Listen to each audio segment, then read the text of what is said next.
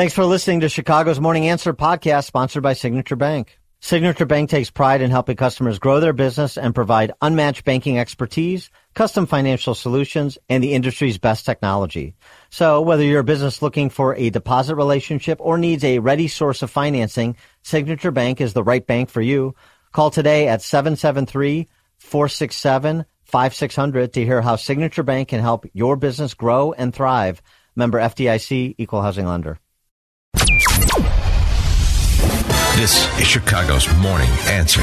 Merry Christmas. On AM 560. Ho, ho, ho. The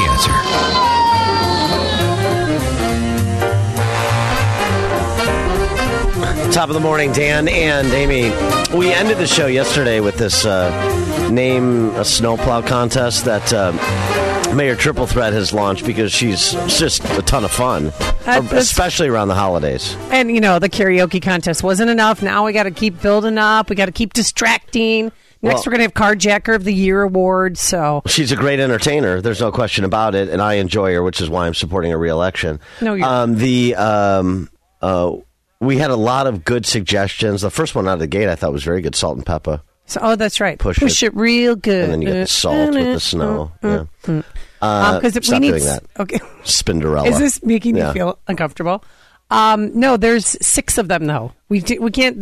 There's 6 winners. Oh, 6 winners. Okay. So good. that's why this is a daunting task. It's not just one and done, Dan. Salt and Pepper's good. Black Ice Matters. I liked Dibs. I think it was Will and Skokie. Dibs. You know, that's so uniquely Chicago. Blandick is pretty good. Jane Byrne, but she's gotten too much. No, I don't think Jane Byrne. There's no nexus there. I mean, I guess she was elected because Blandick. Yeah. Said snow. Yeah. I got one from a friend of mine yesterday after the show that I think is the leader in the clubhouse. I may submit this myself, but I'm afraid it won't get consideration under my name, so we may have to submit it under Quinn's name or something. All right. Ready? I'm ready. Get Whitey. Oh, that's good. You see what they did there? Uh-huh. Yeah. Well, get Whitey. Yeah.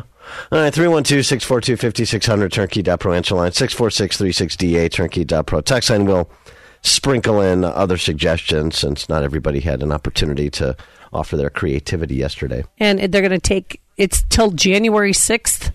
Go to chicagoshovels.org and you type in your name. I typed in Snowflake. Because you can only type in one name, so that was the one. Snowflake's not bad. It's a double entendre, too. Right. I like that. Because we're a bunch of snowflakes. Yeah. Removing snowflakes in a snowflake world. January 6th. That day is sacrosanct. Oh, my God. Does she know what she's doing? How can we be talking about snowplows on January 6th? That was the day that we almost lost our democracy. That's not me saying it. That's a noted historian like Karine Jean-Pierre, the White House spokeswoman.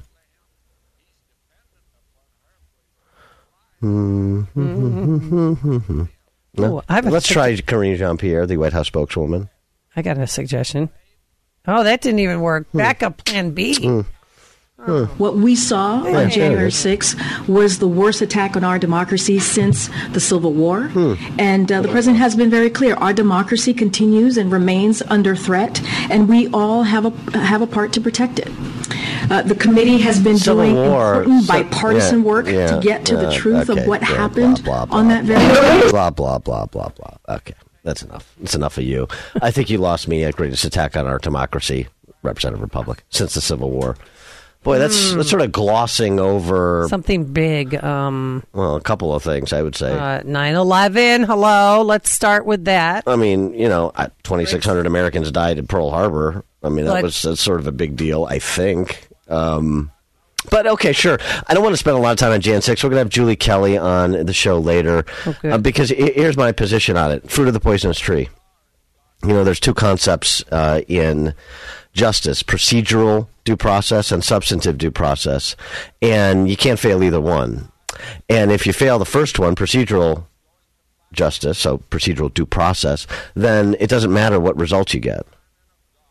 So and since we had this Star Chamber committee sort of act like judge and or prosecutor really and jury, then any sort of indication of bias that was manifest by every single member on that committee would disqualify them and eliminate the credibility of the investigation. So you can tell me what the 4 criminal referrals are all day long. I don't care. Right. Don't care. Fruit of the poisonous tree. Just as we would be offended in an actual criminal investigation. I guess they fancy this such an investigation. It's not. They don't have that power. But if police planted evidence on somebody they knew committed the crime, and he in fact did commit the crime, what are we saying? Well, we know he committed the crime, so it doesn't matter. The ends justify the means. That's not how our justice system works. That's not how any true justice system works. The violation of the norms of a free society. So my suggestion to you, and I'll take pushback, not from never Trumpers. I get it. You don't care about any of these norms. Anything goes when it comes to getting Trump. Just like the members of that Star Chamber committee. I don't want to hear from you. Don't care. I already know your position. But for people that are in between or open-minded, I'm concerned with the rule of law. If President Trump broke the law, then he needs to be held accountable just like anybody else. But you can't do it with the end justify the means approach. You can't do it when you eliminate, where you violate the norms of procedural and arguably, in some respects, substantive due process. And that's what they did. I love what Andrew McCarthy said yesterday, because I watched for a little bit. It was just a rehash of everything we've ever seen. And Andrew McCarthy, they're just selectively picking what the truth is. In connection with Trump's speech, he took pains in the speech to say that, he wanted them to march peacefully. The fact that the committee doesn't broadcast that he said that doesn't make that go away. Yeah. So, again, this is a theatrical exercise more than, a real hearing process. Jonathan, and people should be offended by it. People should be offended by the cherry picking of evidence. People who run around saying they're great protectors of our democracy. They believe in justice. They believe in due process. They believe in people's individual rights. We certainly have a conversation with those same people when it comes to, violent criminal defendants in Chicago, but not with Trump. All the norms are suspended. Well, that makes you a threat to democracy, ironically, doesn't it? 312-642-5600, turnkey.pro answer line. You could also reach us at 64636. Type in DA, then a quick comment. But at the end, they're all just lingering around, just patting each other on the back. And that's what they do. They're members of Congress. So embarrassing. They're malingerers and lingerers. Maybe we can put that on a snowplow. And, back slappers. That's what they do. That's like 80% of the job as far as I can tell. Because they know that, come after the break, they're not going to, it's going to be dismantled. So this was their swan song. And that's why they repeated everything again and again and again. They started with a conclusion. They work backwards. That's also not justice. Prosecutors aren't the actual prosecutors. They're not out to get somebody. The charge is to go where the evidence leads. Did this committee do that? No. So what are we talking about? I know CNN and MSNBC, they'll obsess about it, and we'll have all this back and forth. Never Trumpers will be have their day again. But it's all irrelevant, too. Andy McCarthy, when he says it's theater, he's precisely correct because, as I said yesterday, you already have an independent counsel that's been appointed. Right. You already have a criminal investigation going on in the Department of Justice. So what do they care what the committee refers to them? They don't. They're doing their own independent investigation. Well, the Department of Justice, they're not going to do anything with this, right? Well, they can. I don't know. They can take whatever that. Although, here again, if they take any work product from this commission, I would say, well, this again is fruit of the poisonous tree. You're using evidence that was the work product of a sham proceeding, violative of procedural due process norms. That's what I would argue if I was Trump's counsel in part. So, go ahead, have your day, and continue to beat the January 6th drum. Because January 6th is like a proxy for Trump. Everybody has made up their minds, and there's no real persuading anybody, I don't think. Because the people that don't like Trump, unfortunately, by and large, maybe there's some exceptions, don't like Trump to the extent that they are irrational. Not like, I don't like Trump, but I like some of his policies, and so I'm not talking about that group. The sort of the reluctant Trump supporter, or even the reluctant Trump opponent. I didn't like Hillary, I didn't like Biden, but Trump was just too obnoxious, and so on and so forth. That's just such a small group of people that can distinguish their dislike of somebody from the rule of law, unfortunately, which is why this country's in such a mess. Chuck in Delavan, Wisconsin. You're on Chicago's Morning Answer. How was the bottle top stop over the weekend? We got one more Mr. and Mrs. Claus this next Friday night, 6 to 8. Thank you for asking. Yeah. Hey, I think the guys January 6th should have protested peacefully like they did in downtown Minneapolis, where they burned the whole city down and they blew all the glass out of the buildings and stuff and drove the price of a 2x4 up to $10 and plywood to $100 for a half-inch sheet. That's what I think they should have protested peacefully that way, and everything would be fine. Okay, thanks, Chuck. W-I-N-D, Group W. Sports and politics and sports and politics and sports and politics and intersection. Arrogance and ignorance, arrogance, ignorance and arrogance and ignorance. Intersection. Top of the morning, Dan and Amy, on this Christmas installment of Sports and Politics. The NBA doesn't want to be outdone by the NHL when it comes to intersectionality and cultural Marxism. No. You know, the NHL tweeted out recently that a man who identifies as a woman is a woman, and a woman who identifies as a man is a man, and they've got some LGBTQ league where men are beating up on women. That's going to be fun on the ice. NBA. It's a real fair fight, too. Yeah. Right. Like that MMA fighter, that dude who's a woman who kicked the crap out of that other female. That was fun to watch. Get some NHL enforcer like Bob Probert to go up against a woman pretending to be a man. See how that works out. Anyway, alien life form and NBA Commissioner Adam Silver said that he would be hugely disappointed if the NBA doesn't hire its first female coach within the next 5 years. Mm-hmm. This generation coming in grew up differently and has a different sensibility about roles men and women can play in the workforce. I've said this before, as much as professional sports has led, and the WNBA and NBA have led in certain areas, we're a bit behind in this area. We should have more women head coaches. We should have a female head coach right now. We should have more women referees. And it's something we're working very hard on right now. Yeah, they're working so hard. 7 female coaches are now NBA assistants. And I guess more female referees have been hired as well. What do you think? Goldie Hawn in the NBA? More Goldie Hawns in the NBA? 312-642-5600. Turnkey.pro answer line. 64636DA. Turnkey.pro text line. Now, I've got a suggestion. Mm-hmm. I can go Adam Silver one better. What? You want to keep up with the NHL? Brittany Griner? Mm-mm. No. As a first female coach of the NBA. You're so behind the times like Adam Silver. Sam Britton is available. Sam Britton is available. I think the NBA should be all trans women coaches. Like women coaches? That is so 3 years ago. I mean, come on. Boring. Well, are there any Division I female coaches in charge of a men's basketball team?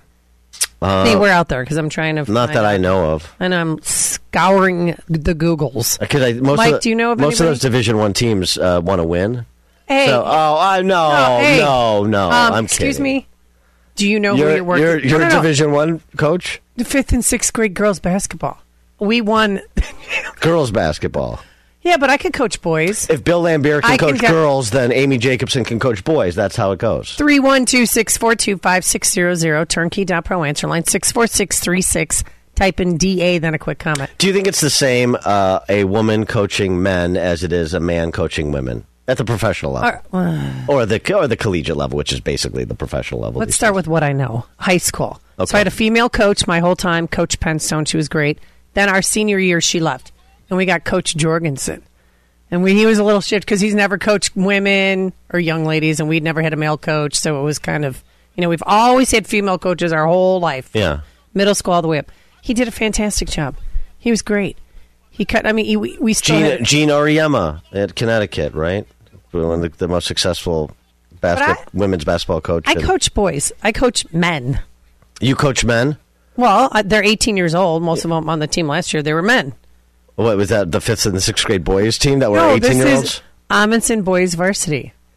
Boys varsity volleyball. Okay, well that counts. Okay, and there's not a lot of female volleyball coaches out there in the men's division. The women's division there is, and I think we're very successful. We're more getting up. We're in the gold bracket now. We get to play Lane Tech and Whitney Young. Something the school's never happened before. See, I think that women coaching, but I don't mess around with them. Like they come up to me like, "Oh, coach, I need a Band-Aid." You're not bleeding. Go suck it up. Throw some dirt on it. I don't play into their drama.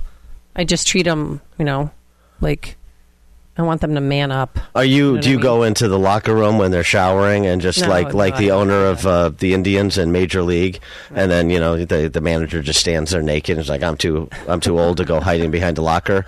She's like, fine, I don't care. No, I don't go in the locker room with them. I have them change and then come out. See, I don't make a big deal about it. I don't care. Just hurry up. I would think the difficulty in part would be, one of the jobs of a coach is to break young men down, and sometimes that involves emasculating them. And I think I think that comes across differently from a woman than it does a man.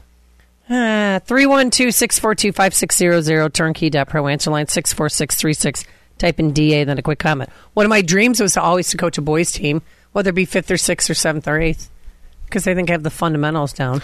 Look, I get it. They're great female basketball players, and they're students of the game. And so, could I don't know, Cheryl Smith coach basketball? Could Rebecca Lobo coach basketball? Nancy Lieberman and so on? Yeah, sure, probably. But just because you're a good player does not translate into coaching. Yeah, look at Larry Bird. Terrible coach. I mean, terrible coach. Well, there's a lot of ex-players that are bad coaches. Right. You can't. It doesn't transition as easily as people think it does. I understand, but the dynamic. NHL or NBA. Excuse me. That's. Well, first of all, it doesn't really matter in the NBA because the coaches are there just for window dressing. That's just their ornamentation. There's no coaching that goes on in the NBA. There's not even barely any basketball. It's just like a glorified shoot-around. So I couldn't care less about the NBA because it's such a terrible product. And anybody can stand on the sidelines with their arms folded and yell at the ref about some travel call he missed. That doesn't take much doing. So it's less about the NBA. Oh, it's such a high bar when it comes to coaching. It's not. I mean, other than managing all these spoiled brats.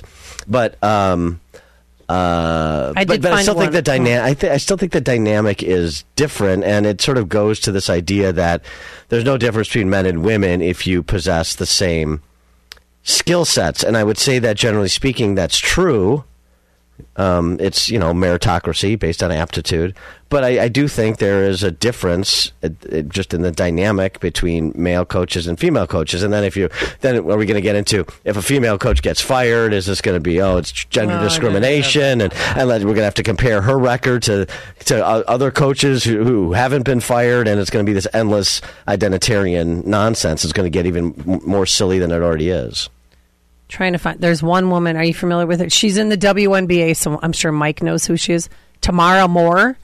She becomes the only female head coach in men's college basketball. Where does she coach? I'm finding out right now.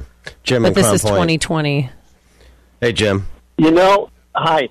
It's bad enough for a former player to be a head coach in the NBA. They really don't respect you. The player realizes he's way more valuable than the coach. And you saw a little of my son there. What happens if the players really get down on their coach and want her out? It hurt. We've seen when Magic Johnson got rid of the coach. What happened? It's ridiculous. Another thing, inside the locker room, it's akin to a lunchroom at a factory. I worked at a factory. We had no women in the lunchroom. It was wonderful. Locker room talk. Yeah. What happens about that? It's not going to work. Right, and then it's going to be you're creating a hostile work environment by. And then I don't feel safe. Yeah, by rat-tailing people in the locker room. But I understand locker room talk. All right, so this woman coach, are you ready for this? Masabi Range College in Virginia, Minnesota. Yeah. Okay. Well, the flying squirrels. What? I don't even know where. Everybody's got to start somewhere. But the whole dynamic. I mean, I got to tell you, basketball is one thing. Football and all these women who are now they're offensive line coaches and Well, yeah. Well, what? I meant the San Francisco even color defensive analysts. line. Oh, they're not. Even play-by-play, color analysts. I mean, come on. Just some stop. are good, some are bad. I know. They always, I know. I'm going to come across. I'm going to come across as a cretin and misogynistic, and I'm trying to oppress the distaff side. But come on, who's a good, strong female in the booth? Tall skyscraper in Wichita. I mean, I have no idea. I don't know. Anybody? Mike? Mike is in his own private Idaho. He doesn't want any part of this. He wants to maintain a career. Yeah. I mean, it's a big ask to be, to be an NBA head coach. I mean, you could coach the Bulls. Wouldn't matter. Honestly. Have you been to a game lately? No. Why would I? They're giving away free tickets. You could stand on the sideline of. And act like I care. Yeah, I mean, who coaches the Bulls now? Doug Collins? Is he still there? Doug Collins still coach the Bulls? I don't even know who the head coach of the Bulls. Mike, can you? Difference at this point doesn't make. Wait, I mean, I like Bob Love. Did Bob Love still play for the Bulls? Bob Love died. Oh, yeah. God damn. Well, I don't keep track. Quentin Daly, is he still playing for the Bulls? Enos Watley. I love the Bulls. Billy Donovan. Oh, Billy Donovan, sure, yeah. Oh, who's that? Who? Billy Donovan. He won 2 championships in Florida. Oklahoma Providence. City. Head coach with Kevin Durant. Yeah. Yeah, he's not bad. Yeah. The Bulls are bad. What is Granville Waiters? Is he still in the middle? Yeah. Whispering Bill. Yeah. I mean, so as you can see, I'm not keeping up on the NBA. So I don't care. Tell. But I'd like to see you on. I'd like to see 10 games for Billy Donovan, 10 games for Amy Jacobson. Let's see who compiles the best record. I know when to call timeouts. Mm-hmm. Yeah. I've struck some great inbound passes under the basket. When it's time for the Lovables to have an extended run. Stack. Yeah, okay. No, but I've got different ones too. Yeah. The J. I got the J. Nobody knows about the J. Yeah, and that's how we won. We almost beat Bell. Right, and the 5th and 6th grade girls basketball playing, but we tried. Yeah, you're going to be doing all these gesticulations, and then Artis Gilmore is going to be on the court looking at you like, "What are you talking about, chick?" We're going to run a motion offense, guys. Yeah. John Paxson's going to be like, "Come on, just give me the ball in the wing." Mike in Plano. Hey guys, I thought that statement by Adam Silver was weird because the NBA, through their media partners at ESPN and TNT and NBA TV, all the networks, they've been spending like the last 2 to 3 years trying to prop up Becky Hammon to be the first NBA head coach. I don't know who that is. She's well, she was a successful WNBA player, and then she ended up actually being an assistant coach in the NBA under Greg Popovich. Of course, it was under Greg Popovich. I was about to say, yeah, of course, Popovich being super woke, and, same with Steve Kerr. He comes from that tree, and he's super woke. But, of course, she bought into the program. But the thing is Popovich, I don't know, he's close to 80 years old, but he refuses to retire. So, like, all these people, they've been trying to groom up to replace him, Tim Duncan, her, a bunch of other people. They just up and left, and then same with her after last year. She up and left to go back to the WNBA to coach the Las Vegas Aces. All right, we're following this way too closely, Mike. I just have to tell you. Yeah. But, look, I don't know. I think she's back. I still think you wanted WNBA. No, she is? Oh. Yeah, head coach of the Las Vegas Aces. Yeah, that's what you just said. Oh, yeah, sorry. Yeah. Yeah, Mike in Plano, he's on He knows. Yeah. All right, well, Adam Silver probably has returned to his home planet now, so there's not much to talk about. But I just thought I'd explore that, especially since you coach. Yeah, this is some, how I coach. And also, all the parents out there with kids, like boys, you want your varsity football team to be coached by like Goldie Hawn, like Wildcats. Outside the Lines obtained practice video showing exactly how far she has gone to motivate her players. Cursing at them.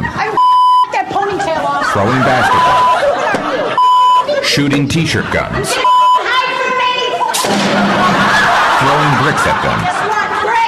Who is that, Roseanne Barr? No, McCarthy. Oh, Melissa McCarthy. Melissa McCarthy pretending to be a basketball coach. It was good back in the day. Yeah, Roseanne Barr look-alike. Dan and Amy, Chicago's Morning Answer. This is Chicago's Morning Answer. This is a full-blown 4-alarm holiday emergency here. On AM 560. We're going to have the happiest Christmas since Bing Crosby tap danced with Danny Kaye. The Answer. This is Chicago's Morning Answer. Merry Christmas. On AM 560. Ho, ho, ho.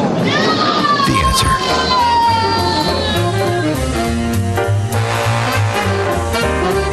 Dan and Amy, top of the morning. We are still taking suggestions. We'll sprinkle them in through this morning's program for the snowplow naming contest that Entertainer-in-Chief Mayor Triple Threat has launched here to keep it fun and exciting for us Chicago denizens, or you Chicago denizens, I should say. You have to rub it in. I think Get Whitey is, which was a suggestion of a friend of mine, is the leader in the clubhouse. But there's 6 winners because there's 6 plows that need to be named. So there are many other opportunities. Oh, excuse me. There's 6 snowplow districts. Did you know that? I do in now. Chicago. Yeah. And more importantly, I know you don't care, but here's voicemails. We're taking voicemails too. This is Mike on the southwest side. Hello, this is Mike in the southwest suburbs, and my name for the snowplow trucks is Soylent Scooper. Thank you. Soylent Scooper. Soylent Snow is people. It's people. Okay. Dirty people. All right. Here's another one. This is a little... I hope this is okay. Hey, this is just calling in to respond to the snowplow. It would be a picture of Lori Lightfoot, and then underneath the caption would say, "Does this ass make my plow look big?" That's not only good or okay, it's outstanding. Yeah. All right. I don't think that's going to pass the blue ribbon panel that's been constructed to review these submissions, but okay. And if you put an acronym in, you have to explain what the acronym is. It's exact, of course. Because they don't want anything, no defamation of Chicago. Right. We don't want Chicago to look bad. Last night, real quick, we had a horrible... Well, we had a shooting on top of Mariano's. Two guys pull up. They plugged 30 bullets into this guy. 30. Mm-hmm. I mean, imagine. And people are still... No, it's like now it was like I was there. I know. Are you feeling? Yeah. Feel the breeze? And people just... They didn't shut down Mariano's. People just kept shopping and walking their grocery carts. They're not shooting next them. To the car. They look, and then we'll go to their car with their cards. They got a Christmas dinner to make. So I understand. Oh, my God. Okay. All right. Let's get to more important topics. Because nobody cares about violent crime in Chicago, so why pay much attention to it? We care about important things like naming snowplows.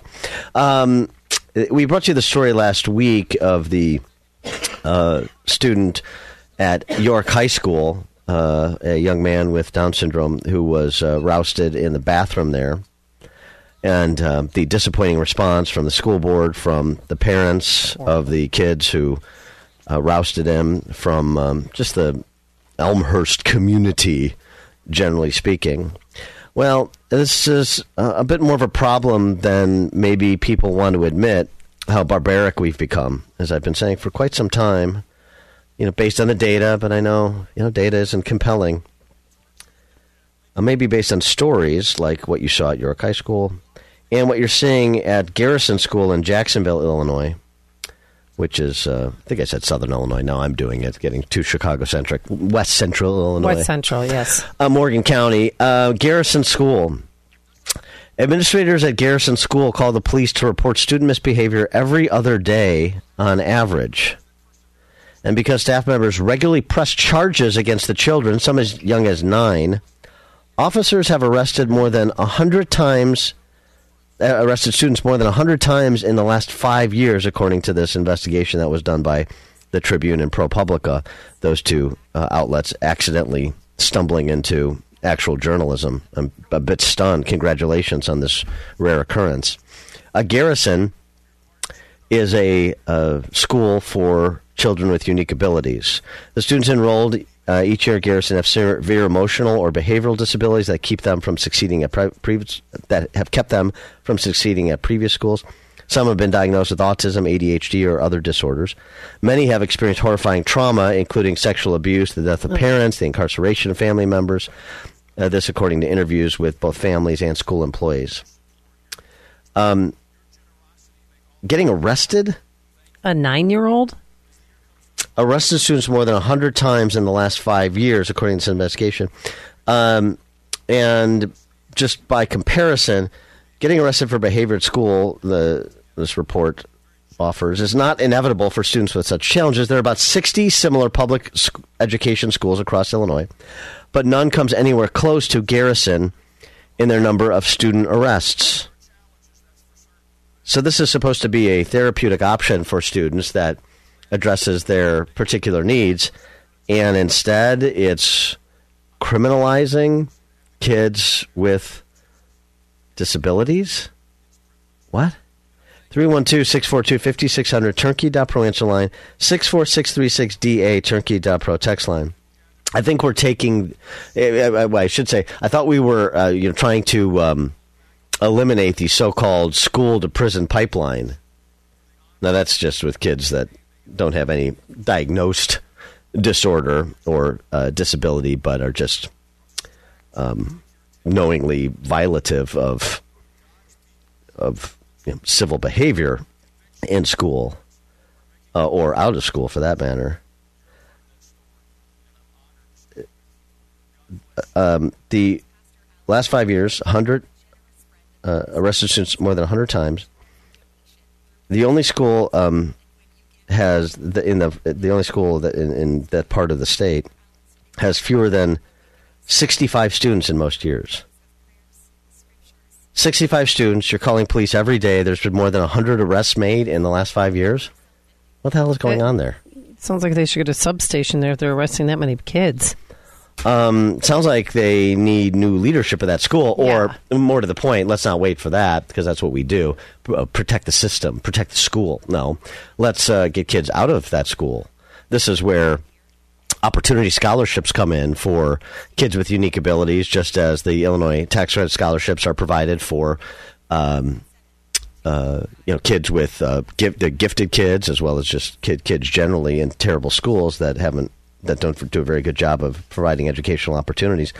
Well, herein lies the rub. We still have a problem here, and you can talk about IEPs all day long, but if you don't have the adults in charge of the schools, if you have the adults in charge of schools treating every outburst or every behavioral disruption with kids who have these sorts of challenges, then you're not going to be acting. You're not going to be providing this therapeutic option that is advertised. So get them out. I mean, as it stands right now, the school administrators are calling the police on kids with disabilities every other day.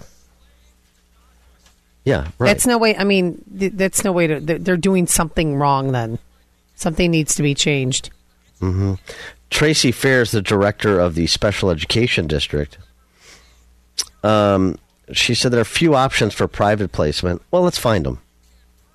School workers deal with challenging behavior from Garrison students every day. Well, right, I know. You sign up for it. You know that these are kids that have unique challenges, unique abilities, and so they need a unique environment. She said in a written response, there are consequences to their behavior. This behavior would not be tolerated anywhere else in the community. Well, actually, not that it would be tolerated, but you also wouldn't be held criminally liable for some behavior if you can't form the requisite intent to commit an act of violence or an act of disruption of some sort that would technically be violative of the law. You still have to look at the person, Miss Fair. The students were not, as she said, call police only when students are being physically aggressive in response to ongoing misbehavior, but records detail multiple instances when staff called police because students were being disobedient, spraying water, punching a desk, or damaging a file cabinet, for example. The director of the special ed district there said the students were still not calming down, so police arrested them. Jeez. You want police arresting pre-adolescent kids with particular challenges because they're not calming down? Well, maybe you need people that are better at dealing with and aiding kids who have special needs. Maybe that's what the problem is here. Golly gee, I would think this is obvious. And we'd love to hear from any special ed teachers out there, too. 312-642-5600, turnkey.pro answer line. They said this ProPublica Tribune investigation that there's 60 similar schools across Illinois, but none of them come close to the number of student arrests. Tim and DeKalb, you're on Chicago's Morning Answer. Good morning. I think you're both mistaken a bit. I spoke before the school board with the high school at DeKalb, and it was because my wife has been attacked 3 times. We called the police on her attackers 3 times, and if you do not hold people accountable for crimes that they commit, then you're not doing anything for anybody. I'm sorry. Is DeKalb High School a high school for kids with special needs? Absolutely. And so there are diagnosed kids in every school. I worked with kids for 18 and a half years in residential treatment, and when they shattered our jaws, broke out our teeth, smashed us with boards, and those kind of things, we did call the police. I called the police on so many of those kids I couldn't even count them, because crimes are different. Now, where are their therapists? If you want to blame anybody, blame the therapists. Blame the people who are diagnosing these kids with ADD, ADHD, ODD. And then people like myself and my wife, we have to be the victims of crime because the therapists are not doing anything. Where are they? They come in and they talk to the kid for an hour, or they come and talk to them when they smack somebody upside the head with some heavy object, and now that person is on workers' comp because they're injured. And this is a problem of therapists, of psychology and psychiatry. This is not a problem of employees of a school. Well, you should not be the victim of any crime. Well, that's not what they're being employed for. Of course.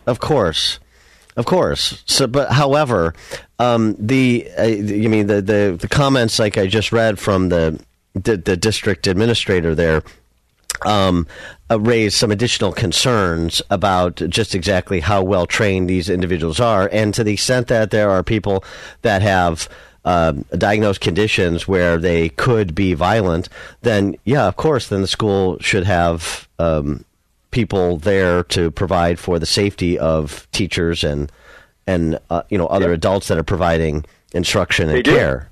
Right. They do. They're called resource officers or police officers that have to be in the school to protect the staff from being attacked, battered, and beaten by the students. Come on now, man. This is psychology's problem. Well, I'm not necessarily disagreeing. I mean, that improper diagnoses may be part of the problem, but I still have a problem with, first of all, this school that is an outlier with respect to all the other schools. So these 65 kids in Jacksonville are so much different than the kids in every other school in the state? They're not. Some schools demand that you not call the police when you're assaulted and battered or attacked.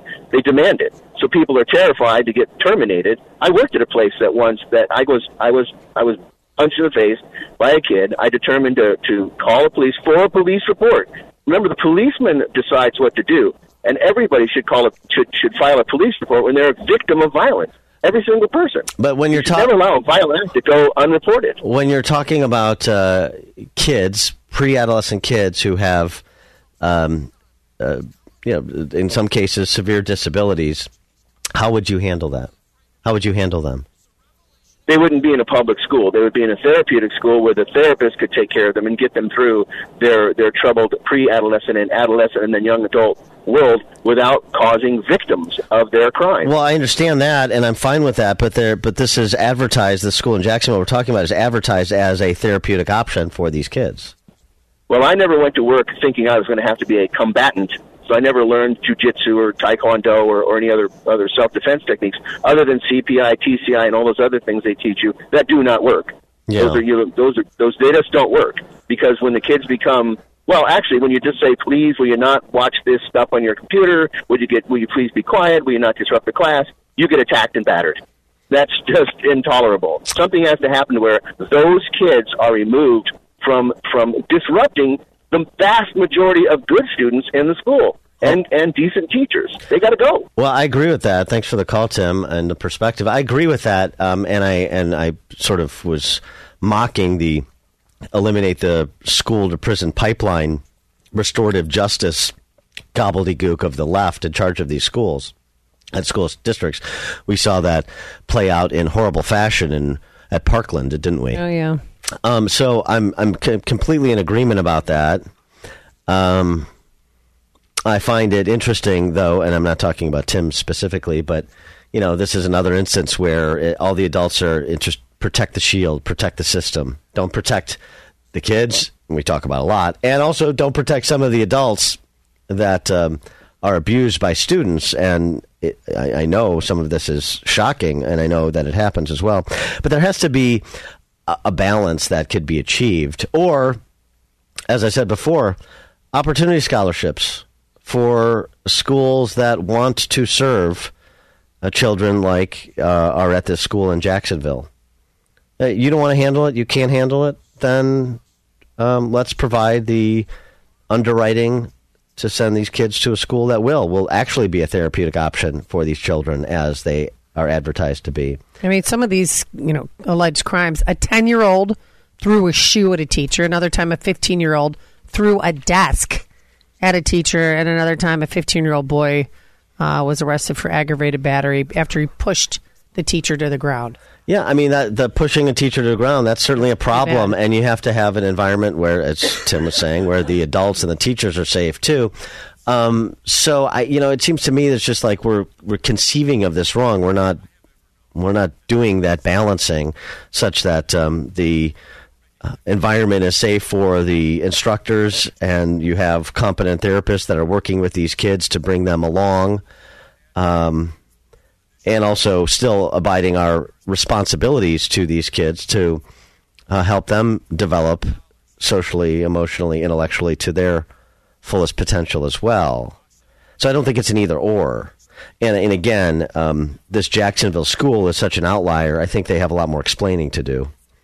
John in Naperville, you're in Chicago's Morning Answer. Yeah, with all due respect, you and Amy are way over your skis on this one. I've worked at these schools, and I'm telling you, it goes underreported. The question shouldn't be, why is this one reporting so many? It should be, why aren't the schools reporting more? Think of it this way. There's no police record on these kids. They go out and buy a gun, a.k.a. Some of these mass shooters. If you guys really want to know, volunteer at some of these schools for a week and then come back and report. Thank you. Yeah, thanks for the call, John. Yeah, I'll walk past the we don't know because hat. We're not there. I'll walk past the high hat. Kids are both special. My sisters are both special ed teachers. We're talking about kids. I'm not talking about kids that are improperly diagnosed as ADHD to absolve them from violent behavior when they know what they're doing is wrong. I'm talking about kids who don't have the mental capacity to know right from wrong. They can't make a formulation to commit a crime. So, I mean, there are gradations here in terms of the kids we're talking about. The Parkland school shooter is one case, and some of these other kids that have severe disabilities are other cases, and they need to be treated individually rather than categorically. And that's why I say I don't think the balance is here. You've been in schools, or Tim's been in schools. He's seen terrible things happen. He's had terrible things happen to him. I can see how that would influence your judgment. But there are still these responsibilities we have to abide. We should abide. And so how do you want to do that? And so I say again, okay, I don't want to force anybody to do anything. So let's provide the resources, as I said, to provide the scholarships, the same sort of scholarships that are provided through the Tax Credit Scholarship Program in Illinois, so that kids and families have the resources to select their school, and the schools, these schools that have a therapeutic orientation, are interested. They're welcoming. They want to take on the challenge. Maybe changing the way that that the students flow and who gets to make spending decisions will change the system for the betterment of the adults and the kids alike. Bill, Cape Coral, Florida. Hi. No, I don't understand why the teachers didn't call the psychiatrist. Why are they? Well, that's the new plan. To call it when there's a disturbance. You call it the psychiatrist, not the police. Yeah. So why? That's their own program that they came up with. So they should call the psychiatrist. The police are there to lock people up. So. Thanks for the call, Bill. Well, they have these, separation rooms, and even that, there's one teacher who the kid spit on her face, landed on her glasses and her shirt. So then she called the police after that. So, I mean... So these separation rooms that they have to try to calm them down are not working. Well, it's one instance. I don't know. But what's your other plan? Your other plan is to what? Put them in prison for life? have them build up a record of repeat violent offenses, misdemeanor felony convictions. First of all, as I said before, in some of these cases, you're not going to be able to convict. Prosecutor's not going to charge because they can't convict. Because you don't have intent. So what do you want to do other than say it's all this way or it's all that way? You never get to, what do you want to do? How should we change the system then? You don't like it. Obviously, the parents of some of these kids don't like it. So what do you want to do? Kathy and Joliet. Hey, good morning. I'm a special educator of 20 years. I've worked in therapeutic day schools with some really violent kids from the inner city. And there's so many layers here, Dan and Amy, that you really can't target it to one thing. And our illustrious governor removed the restraint and isolation components for managing behaviors. So now you evacuate the classroom when these kids are throwing desks and grabbing handfuls of books and whipping them across the room like they're teacups. And it can be a very dangerous situation. Yeah, well, and I'm not saying, look, I mean, I'm for mainstreaming kids with unique abilities, but not to the point of endangering other kids. So, I mean, this is the problem with the system, generally speaking. We don't have judgment. We don't have adults making balanced decisions, making informed judgment calls. We have rules. We have policies and procedures. We're not allowed to think. And with something like this, as you're pointing out, Kathy, where every kid's situation is unique, every kid presents unique opportunities and challenges, then you've got to tailor your approach to the kid. And we just don't seem capable of doing that, or at least many of us don't. Well, and you do have to tailor it because there's 14 categories for diagnoses in special education. Those diagnoses are made by the school psychologist. Very few, if any, districts in Illinois have an on-staff psychiatrist. Let's remember, a psychiatrist is an MD, and a psychologist is, the shade above a counselor. Right. So our psychologists don't counsel kids. Our social workers counsel them. And, you have a debriefing, and you have, all of that. But, there's some systemic things that can't be overcome in a school setting. Certainly there's medications that can help manage some of these explosive behaviors that are very dangerous. I know I've had 4 surgeries because of being attacked by kids. Oh. And I just, you have to pick the hill you're going to die on with these kids, because they'll advance at the drop of a hat because they can, and they know they can. Back in the day, you used to be able to escort them with 2 people, hands on their wrists and arms, and walk them to the isolation room where they could de-escalate and think about what they did. Can't do that anymore. And if you do it, you have to fill out a boatload of paperwork. So it's a very, very multidimensional, and it's a slippery slope. So thanks for the call, Kat. And each kid that's arrested, they're taken to the police station. A 10-year-old boy who was there waiting for his mom, they either wait for an adult to pick him up or officers take them home after school. And that's traumatic. That's what some of the parents were complaining, that my kid was bawling. He was freaking out when she picked him up after he was booked at the jail and he was 10.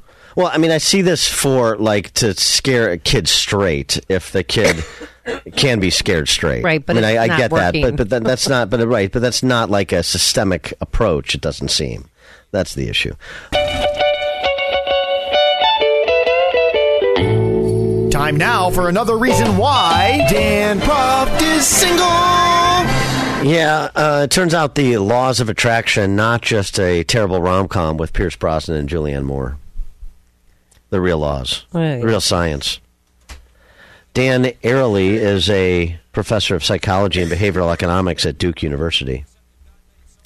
And here's the unfortunate truth that explains why I'm single. I have 2 terrible qualities. And I love your deeper voice when you're explaining this. Very sultry, very pajamagram.com. And a very nearly nude. Hey, buy one, get one free. Professor Ariely, all of us, regardless of our own physical attractiveness, tend to view the same people as attractive or unattractive. In other words, the people who rate someone 9 are the same. People who are 9 who rate someone a 9. People who are 4 also rate that same person a 9. Everybody sees who's attractive and who isn't. It's obvious. It's not like you're looking at a 10. Yes. Okay, Bo Derek. So they looked at these researchers at Duke. Yeah. This is what This is from Duke? You're paying $70,000 for this guy to have a job at Duke to do this.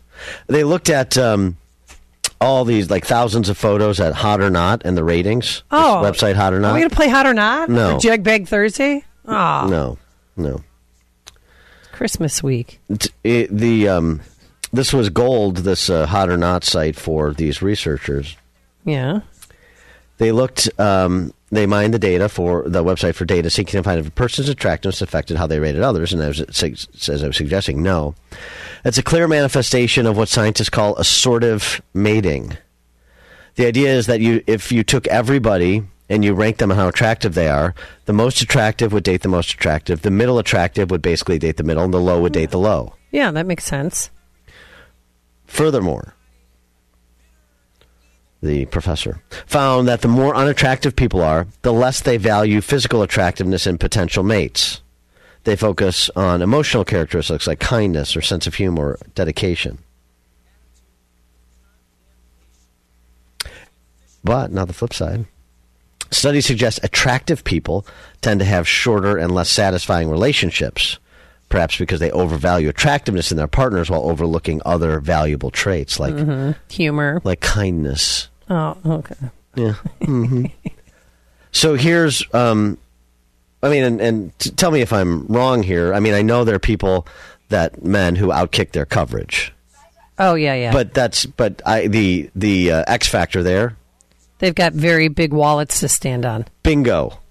Thank you. Yes. Bingo. They've got big mansions. And so here's wonderful cars. Here's the problem if this is true, and this is just science. Oh. Don't hate the science. Okay, Dr. Fauci. So I'm unattractive, but I'm vain. So that's the worst one to be. Yeah, exactly. We all know somebody like that. And I don't have the money to make up for the unattractiveness to get to the attractive people. Yeah, that's a bit of a problem. So I'm in another space. I'm in God's little acre between the rock and the hard place. Yeah. Yeah. So I'm supposed to be dating low, but I want to date high, but I don't have the money to date high. Not yet. I'm working on it. It's your work in progress. Maybe you could rent a fancy car when you take him out on the date. But that would be kind of... Yeah, but that'd be fraud. Yeah, and it'll be quickly found out. I got to get this Lamborghini back by 11. Just say your other car was ruined in the hurricane. I mean, about sums up. That sums the whole thing up. Sums the whole thing up. So thank you, Duke University. Now I understand. I have to look at qualities like kindness, dedication. I got that. Sucks. John, Portage Park. Hi, Dan and Amy. Good morning. I'd like to give my own ratings as well. This isn't really mine. It was ours in high school. The 1 to 10 is too complicated because we don't know what's the difference between a 5 and a 6, a 3 and a 4. You get it, 8 or a 9. So ours was 1 to 3. 1, you would never date. 2, you would date, but it wouldn't be serious.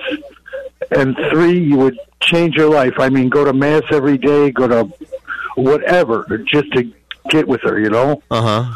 Wait, repeat that again. 1, 2, 3. 3 is you change your life, you go to mass. You do something as extreme as going to mass to please her. But no, not just mass. Yeah, whatever. You change your life, that's 3.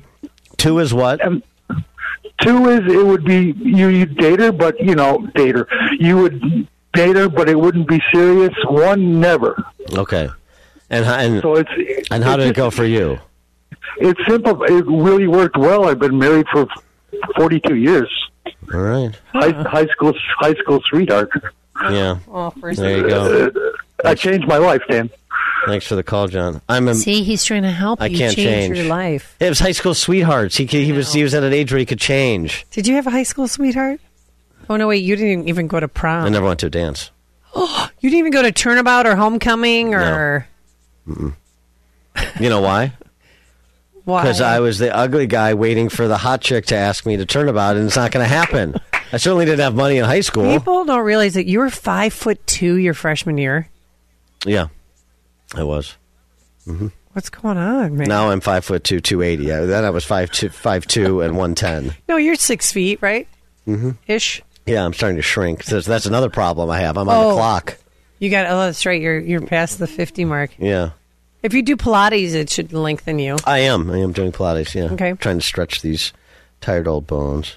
Mm-hmm. Oh, this other thing I wanted to get to too. I know this is going to be some guilty pleasure watching stuff for you. I teased it. I want my husband to date younger women. I feel like life should be lived. So gross. That's Maria Foster.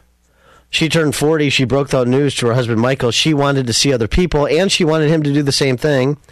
And that produced a show called Love for the Ages. Who says our culture is rotting? The show focused on 3 middle-aged, longtime couples at a crossroads.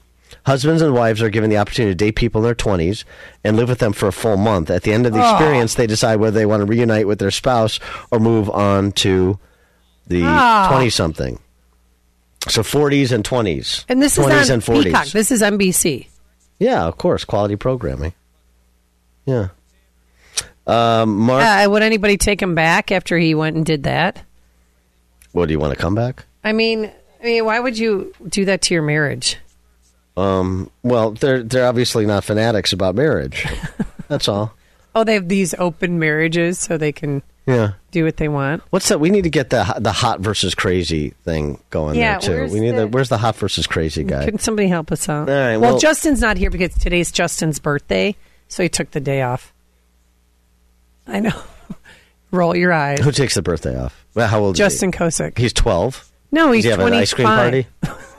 Ice cream. Who takes the birthday off? What? Come on. I know. Well, it's kids today. Well, he wanted to sleep in. He's a good. I love that kid. Of course, he can. Hey, do whatever he wants. You know what? Right. Do whatever he wants. Him. I don't. Don't day off shame him. I know how hard it is to find competent people these days. He can do whatever he wants. So open road for him. This is Chicago's Morning Answer. I want Christmas. Just give me plain baby Jesus lying in a manger. Christmas. On AM 560, The Answer. Dan and Amy talking about why Dan Proft is single and the laws of attraction. Like attracts like at the same hotness level. But now there's a flip side to that, too. And that's the hot versus crazy matrix that was developed by this enlightened gentleman. I posted to YouTube. This is a few years old now, but it's always good. It's always good to revisit. I mean, that's just the rules of the road. Okay, so this is the universal hot crazy matrix. It's everything a young man needs to know about women. I've developed this on my own over 46 years of living on the earth. So above an 8 hot and between about a 7 and a 5 crazy, this is your wife zone. Okay, above the danger zone, above the crazy line, we have the danger zone. This is your redheads, your strippers, anyone named Tiffany. Right. Yeah. Hairdressers. This is where your car gets keyed. You get a bunny in the pot. Your tires get slashed, and you wind up in jail. Right. And then if you get if you think you're like above, you're in the like the marriage zone. In terms of hotness, and then you're below the threshold for crazy. Then you're dating a dude. Oh, that's yeah. You gotta be careful. If you're like above the threshold for hotness but below it for crazy, then you're probably dating a dude. So there's a lot to. And women are offended by that. I think that's hysterical because you know what? There's a lot of truth to that, don't you think? The hot crazy. The hot crazy. Yeah. They're inversely. They are inversely proportional. Yeah. Exactly. Yeah. By the way, another dynamic that's at play here, though, too, I wanted to mention, since we were talking about relationships, which is my wheelhouse. Love of all ages. Yeah, we'll get to it. All right. The percentage of people that are staying married but living alone. That's a huge... People don't realize that so many couples don't live together. The percentage of populations married declined between 2000 and 2019, but the percentage of married couples who live apart rose by 25% during that same time period. Yeah, it's a way to keep your marriage going. And in 2021, it started to rise again. Yeah. Get your own place, have your own life. Well, during consider COVID, yourself too. Married. Well, can I tell you how many of my friends or acquaintances got divorced because of COVID? Because their husbands traveled their entire marriage 4 or 5 days a week, and then they were home with the family for the first time in their lives. 5 of them got divorced that I know of. 5. Because they realized, I'm not living like this. It's like retail. You learn to really hate people if they're in your presence all the time. That's how you really learn to hate people if he's at home. The old man's at home. Dave Wakanda, you're on Chicago's Morning Answer. Hey, good morning, guys. I want to tell you, Dan, I'm not gay, but you're one hunk of a man. Your only flaw is you got Thank no you. butt. What are you talking about? Somebody else has said that. I just said I have no butt. Thanks for the call, David. I appreciate that, and I take that, in a very platonic sense. Well, I don't. That's not true.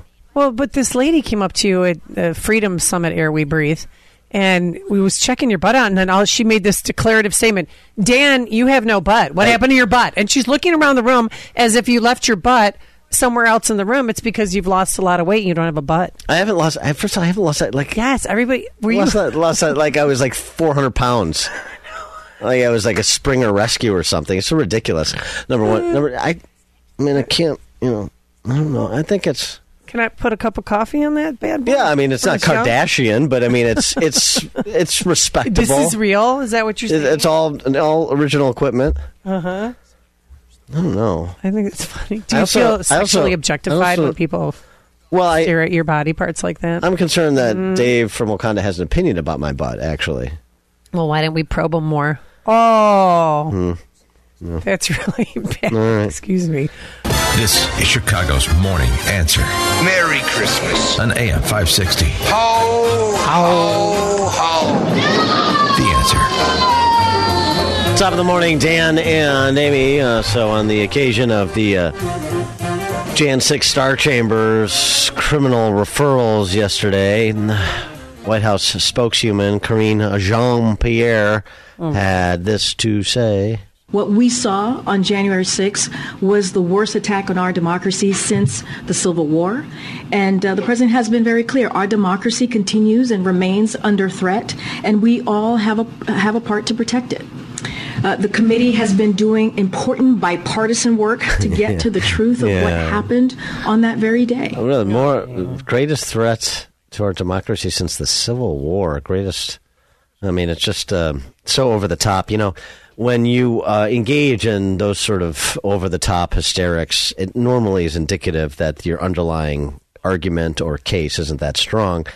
And I think that's certainly the case here. I mean, what a slap in the face to everyone who lost a loved one on 9/11 or at Pearl Harbor.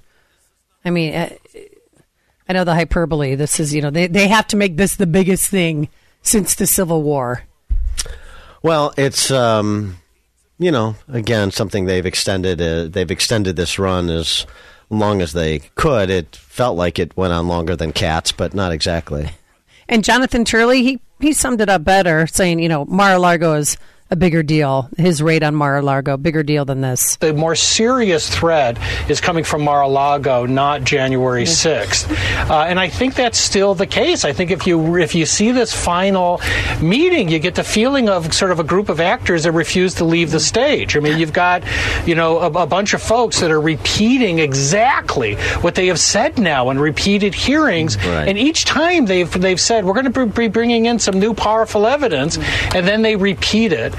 You need more than that for a prosecution. You need more than mere repetition. We have a smoking gun. We can't let you see the smoking gun. Russian collusion, J6. It's the same game. Here's the thing, though. Will there be pressure from Democrats, like those on the J6 Star Chamber, on Jack Smith, the special counsel that's been appointed to investigate Trump, to pursue indictments along the lines of their criminal referrals? Because could it be the case that these criminal referrals and any subsequent indictment of Trump related to January 6th would propel Trump to the nomination in 2024, and that's what they really want? And if that's so, would somebody like Jack Smith and Merrick Garland's Justice Department go along with it? For more on all this palace intrigue, pleased to be joined by Julie Kelly, senior contributor for American Greatness, amgreatness.com, author of January 6th, How Democrats Used the Capitol Protest to Launch a War on Terror against the political right. Julie, thanks for joining us. Appreciate it. Good morning, Dan and Amy. Thanks for having me on. What do you think about the end game for the not just the J6 Star Chamber members, but the Democrats here? They want Trump to be the nominee. I think that's fairly clear. And so isn't indicting him and potentially seeing him acquitted on these trumped-up charges, if you will, that would rally the faithful to Donald Trump and bring him to the nomination despite all of the struggles he's having at present?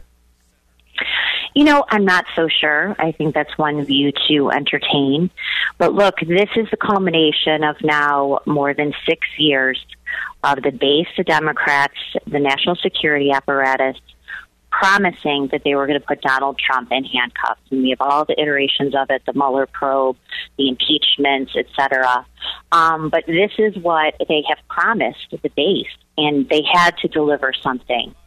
Now, I'm going to disagree with Jonathan Turley, and I respect him, but he has not been watching what's happening in these D.C. courtrooms related to the prosecution of now more than 900 Americans for January 6th. The idea that you need to provide evidence and really support any of these counts or charges is ridiculous. The D.C. District Court is nothing but a rubber stamp for the DOJ. You have jury pools that are selected from the city that voted 93% for Joe Biden. I mean, this is a banana republic type court and legal system in D.C. They will get indictments from a grand jury in D.C. They will go before a D.C. District Court judge. Even his own appointees, if he gets there, will sign off on whatever DOJ puts in front of them, and they'll go to a jury pool that has nothing but contempt for Donald Trump and his supporters.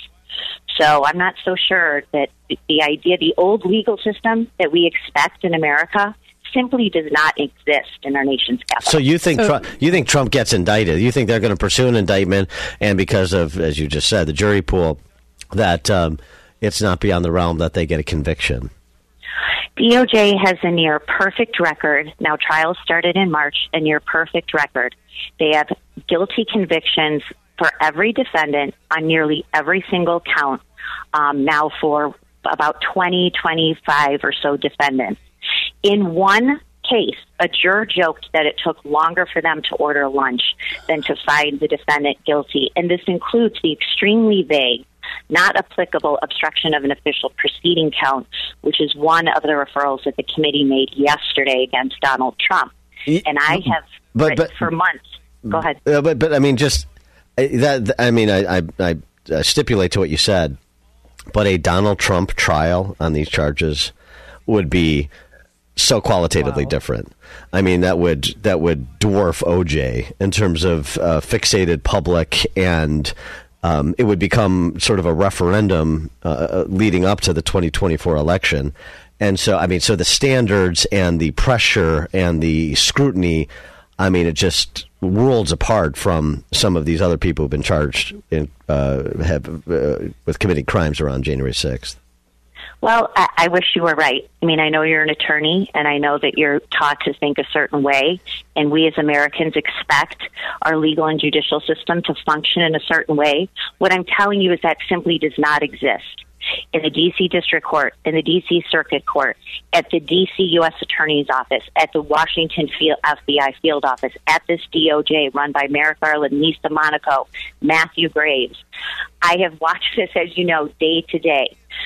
There is no way you would have a jury pool or a grand jury salivating at the opportunity to sign off on criminal indictments against Donald Trump. Now, the only thing is Trump would have a much stronger case to succeed in a change of venue motion, which, by the way, have also been denied by every single judge. These cases, these trials should be, of course, moved out of Washington, D.C., but they've rejected every single one. He would only have a stronger case to move his trial out of D.C., not the least of which, Dan and Amy, is because every single judge has already assigned blame to Donald Trump for the events of January 6th. So then basically his 2024 campaign would be over? I mean, he can still run even if he is indicted. I mean, I think he can still run if he is convicted. Yeah. So, I'm not so sure the end game really has to do with 2024. I think it has to do with this bloodthirsty, revenge, retaliatory crusade that the left has been on since 2016 to put Donald Trump in jail. For whatever reason, that's what they want. I'm not so sure 2024 has some calculation, but I think the bigger one is they just want this man completely destroyed, bankrupted, and imprisoned. The Wall Street Journal editorial board, not big fans of Trump, nevertheless opined an indictment on the current evidence would be seen as political, and it wouldn't help the country get past Mr. Trump or January 6th. Instead, it could plunge American democracy into a new and dangerous era. I think that's the last part of that is right, particularly against the backdrop. You can't look at these things in a vacuum. Against the backdrop of these Twitter files, for example, and every day we learn more about the FBI's bad behavior and collusion with Twitter and other social media companies. Maybe direction. Maybe it's a little bit even worse than collusion, you could argue. What do you think if what you suggest transpires does come to pass? What do you think the landscape in America is going to look like into 2024? I've talked about this about a lot of people who've covered this, and this is what the left wants. They want to plunge us further into a crisis in this country. They want to twist the knife into half the country. This was the whole point of helping to orchestrate January 6th, is to strike a fatal blow to the MAGA movement. It did not work. So they are going to do what leftists, what Marxists do, which is double down, triple down. And this is where we are headed with this indictment. Now, look, what I think eventually will happen, and I've suspected for months, I've predicted that the DOJ would indict Donald Trump. I think what they'll do is they'll drop the insurrection. So there's 4 criminal referrals: insurrection, basically perjury, conspiracy, and obstruction. I think they'll drop the insurrection one. That was for headlines, right? That was political for the base. But I think based on what I've seen, and I predicted the obstruction and conspiracy charges would be the ones that they would tag Trump with. I think that those are the 2 strongest ones that they will. Now, they set up this Jack Smith special counsel, Jack Smith, who isn't even in the country. He's in the Netherlands recovering from knee surgery.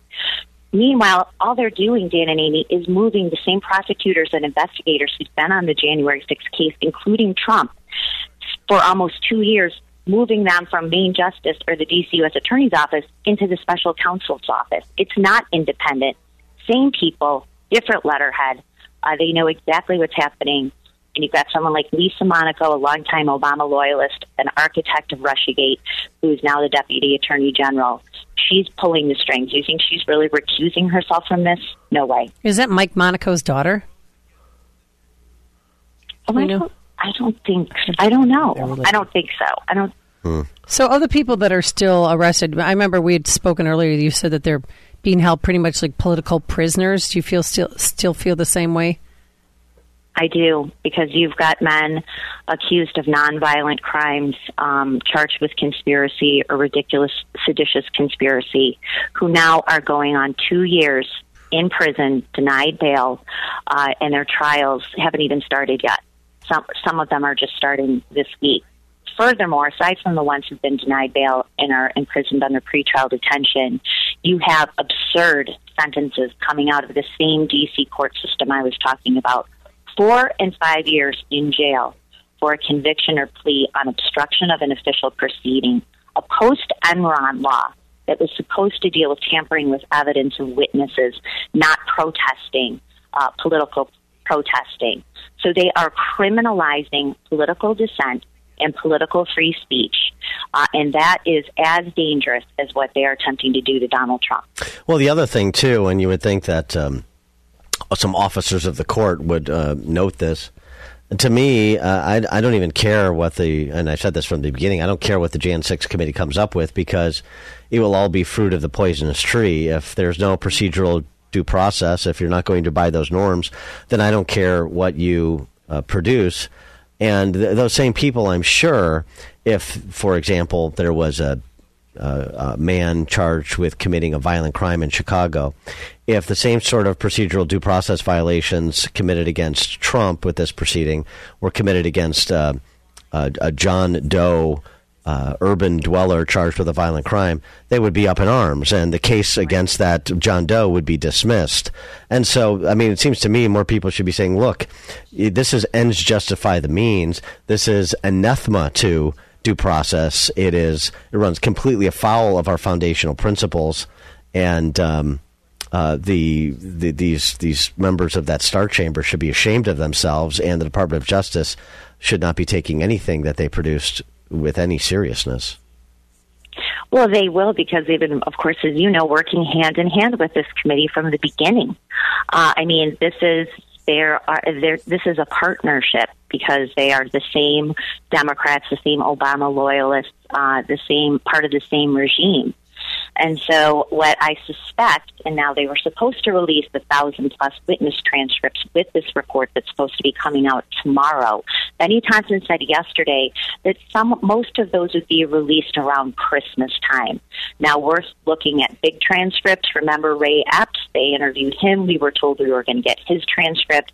They're trying to bury all of this. Meanwhile, Dan and Amy, I did a quick search of the executive summary that was published yesterday, 160 pages. Here's a name that's missing: Christopher Wray, the FBI director. So his name is not even mentioned. We don't even know if they interviewed him. Yeah, so we still. That's what was one of the other questions. We still don't have any sense of what the FBI's involvement was or was not on that day. Well, I mean, I covered it a little bit in my book. I've covered it more extensively. But what's happening is with these trials, especially the Oath Keepers and Proud Boys, we know numerous FBI informants were run into these alleged militias months before January 6th. What were they doing? Why did they not collect the intelligence? Or were they doing what they did in the Whitmer Fednapping hoax, which is to provoke behavior? Remember, we couldn't get an answer from Jill Sanborn, the FBI official, whether informants provoked or engaged in violent behavior on January 6th. Christopher Wray also could not answer the question whether FBI informants disguised as Trump supporters were inside the Capitol building before the breach on January 6th.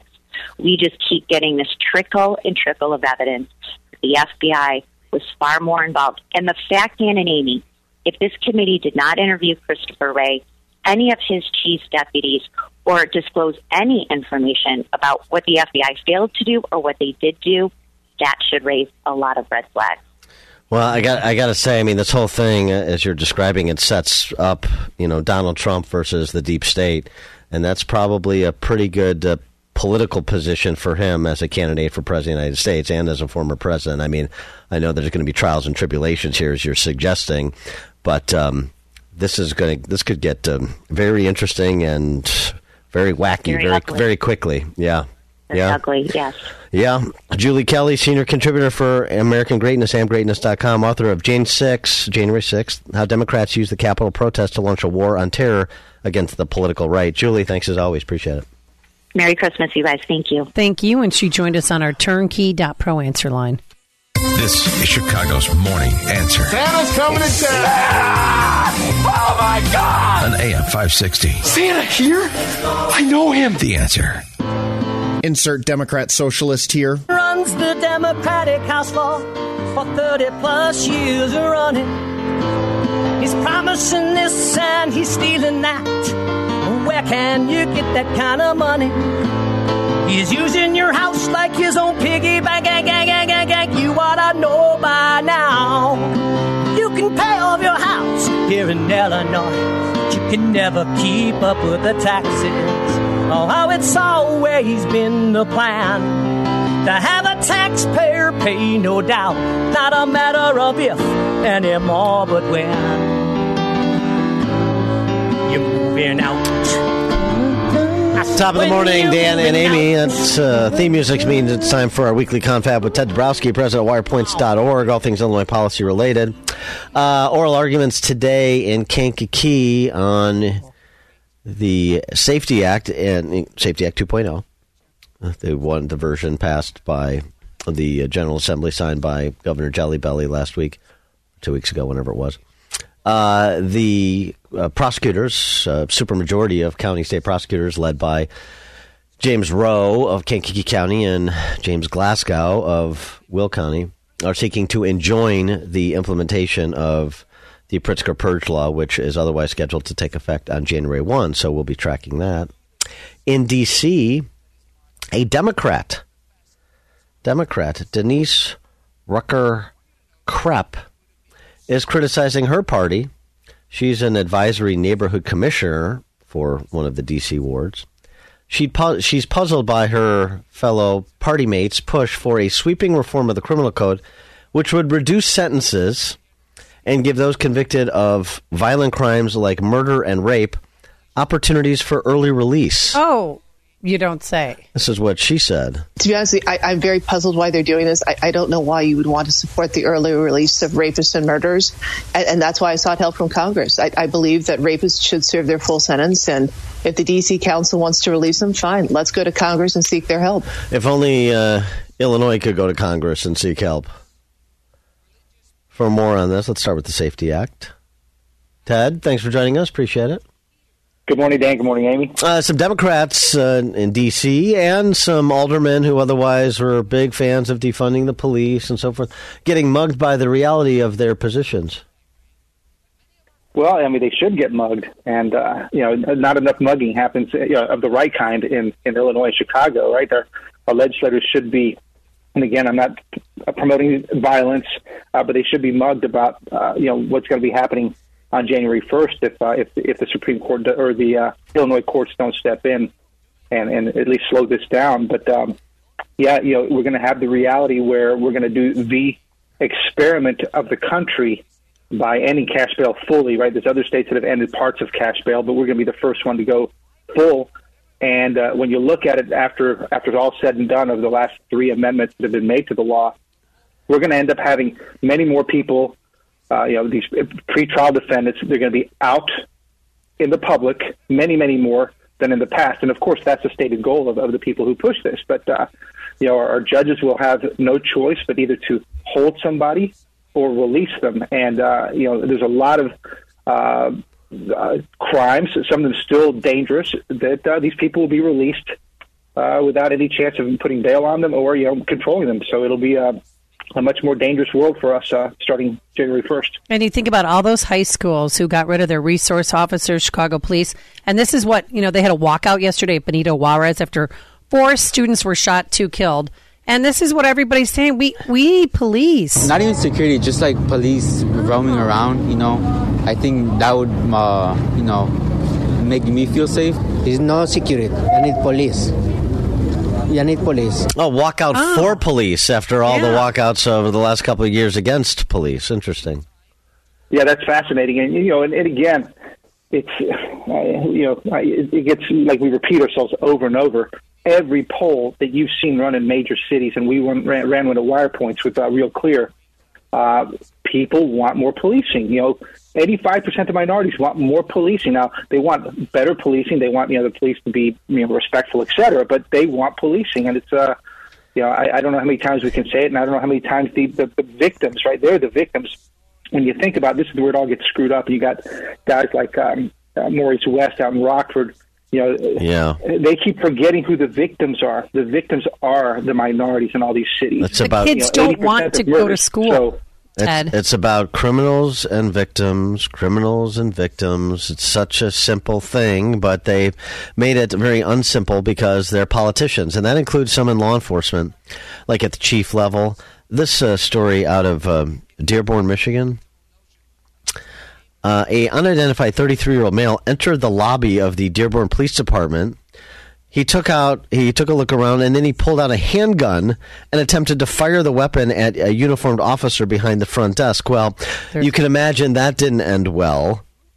The gun malfunctioned. By the time he tried to rectify it, he had been shot a couple of times, and he died from his injuries. But here's what I'm talking about. Why I'm telling this story.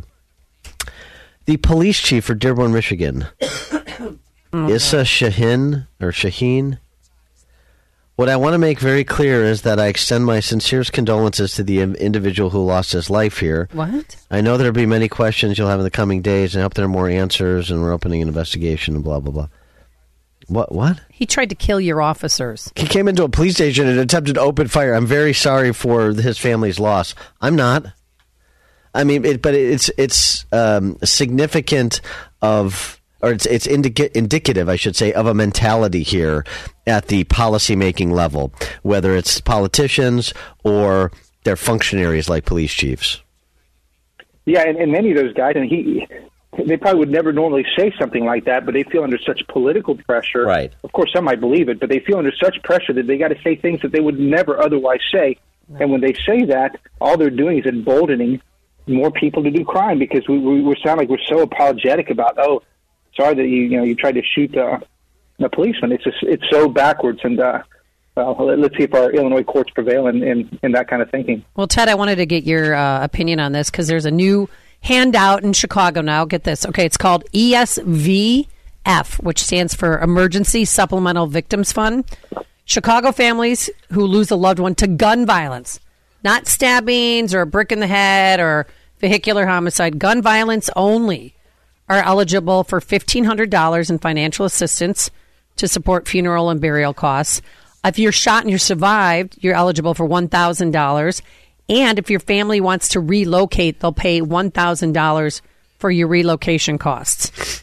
Do you think, though, that you have to stay in the city, or would they relocate you to the south suburbs? If the city isn't bankrupt already, that program will bankrupt it. Well, now you know why they only do murders or shootings, because if they did, motor vehicle thefts and burglaries and thefts, it'd just be so much money that the city would go broke. What's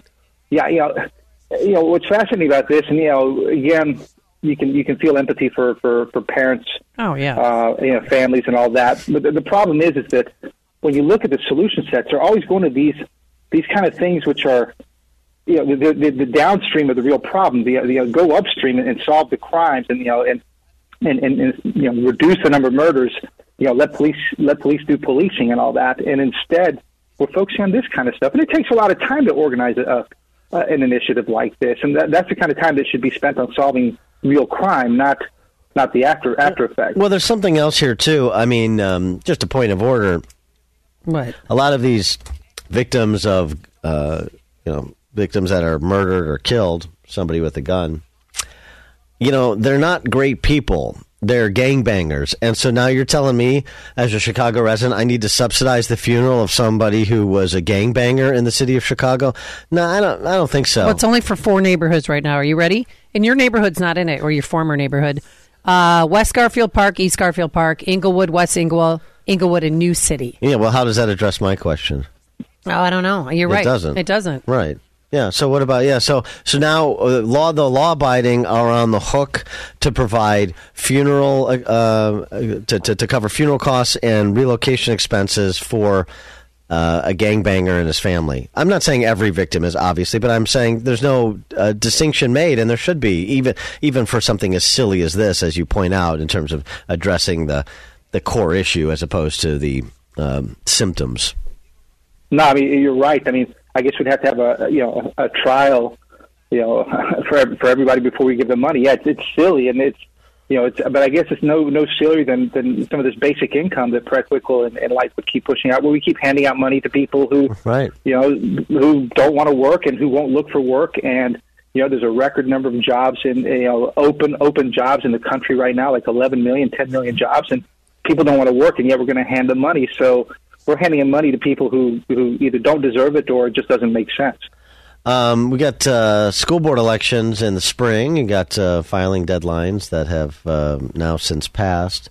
What's the heightened importance of school board elections on a number of fronts, but particularly Illinois, the Workers' Rights Amendment? Yeah, well, you guys have done a great job of covering. The school boards are the next big, in theory, fight that we should have here in Illinois. And Amendment 1 makes that more critical, because now these unions have even more collective bargaining rights, and they can cover more things that protect the union's, quote, safety and economic welfare. And so it behooves parents everywhere to just think about it differently, because the battle's really on when you talk about parents' rights and the sex ed and the gender studies and all these different pushes that are being made by the unions. And why it's critical is because tons of teacher contracts come due in the next year. There's about 200 contracts that are due in 2023 that are going to be up for renegotiation. So your board who negotiates with those unions are going to be elected. A lot of them are going to be elected in April. So this is a real chance to vet those board members and find out, are they on your side? Are they on parents' rights side? Are they concerned about the fact that we pay the highest property tax or second highest property tax in the country or not? And so so we laid out in Wire Points, we laid out a piece. We laid out all the districts that have their contracts maturing or ending next year. They'll be up for renegotiation. So go out there, find out, and get engaged. He is Ted Dabrowski, president of wirepoints.org, all things Illinois policy related. We didn't ask him about his freshman year. Oh, yeah. We got to talk about your grades. I forgot about that. At Georgia Tech, what'd you get? Oh, wow. that was an awakening call for me. It was really hard. So, I went to a small school in South Georgia, private school, and I did really well. I was really good at school when I was in high school. Uh-huh. But then I get to Georgia Tech, and you're talking about suddenly the classes got harder. They didn't ask you just how to calculate a number. They actually asked you how to think. And, embedded in some 3-paragraph word problem is a math problem somewhere in there. Yep. I got my butt kicked. Not only that, I joined a fraternity and, all those things. Excuses. Against me. Oh, I'm sorry. My son's on the volleyball team, joined a fraternity, got an A in compound chemistry, got an A in econ, got an A in calculus, and an A in English, and we're still waiting on But he thought he was failing econ. He had it all planned. Like, I'm going to go to Georgia Tech campus in Paris to make up for my econ class, but he ended up doing a really good job. But, okay. Well, congrats to him. Yeah, I didn't have that same, it took me my junior years when I finally got serious again. So yeah, well, maybe if you weren't getting started right. Yeah, maybe if you weren't running around campus like Otter, you would have had that problem. Well, we all learned eventually. And something I'm launching an investigation into what? Into Peyton's Ancestry.com. I don't those grades. What? He's brilliant. He's smart. I know. My dad is. How does that happen? My dad's a genius. Skipped a generation. Oh, no. I mean, when you think math and science, you think this. How dare you? Yeah, no, I'm just right. Open enrollment school mom went to in the Big Ten. He's killing it at Georgia Tech. Okay, sure, that makes sense. All right, Ted Dabrowski, president Wirepoints, wirepoints.org. Thanks, Ted. Appreciate it. Hey, Merry Christmas, Happy New Year. Thanks, you too. And he joined us on our turnkey.pro answer line. This is Chicago's Morning Answer on AM 560. The Answer. Dan, Sean Penn is not done with you, and people like you. Still alive? Sean Penn's still alive. Yeah, he's still alive. He has got a message for you. Turn out of the anti-vaccine rhetoric. It's a cowardice of conviction. I think that it is an unwillingness to engage in a culture of common sense that at this point it seems criminal to me, actually. I really feel that that if someone chooses not to be vaccinated, that they should choose to stay home, not go to work, not have a job. These are, as long as we're all paying for these streets, we got to ride safely on them. And so I'm just hopeful that the mindset will change. And we know that this really started with leadership voids. And now I think that there are some examples of leadership that are being helpful with it. But we really got to get everyone else, everybody on the same page. And I think the CDC should be much more clear. Yeah, he's such a powerful influence. Is that going to change your mind? He's so thoughtful. What I find criminal is aiding, abetting drug cartel kingpins like Chapo, or I don't know, doing the bidding of dictators who are a threat to our national security in the hemisphere like Hugo Chavez. But that's me. That's me. So, excuse me if I'm not interested in Sean Penn's lectures. This is Chicago's Morning Answer with Dan Proft and Amy Jacobson on AM 560. The Answer.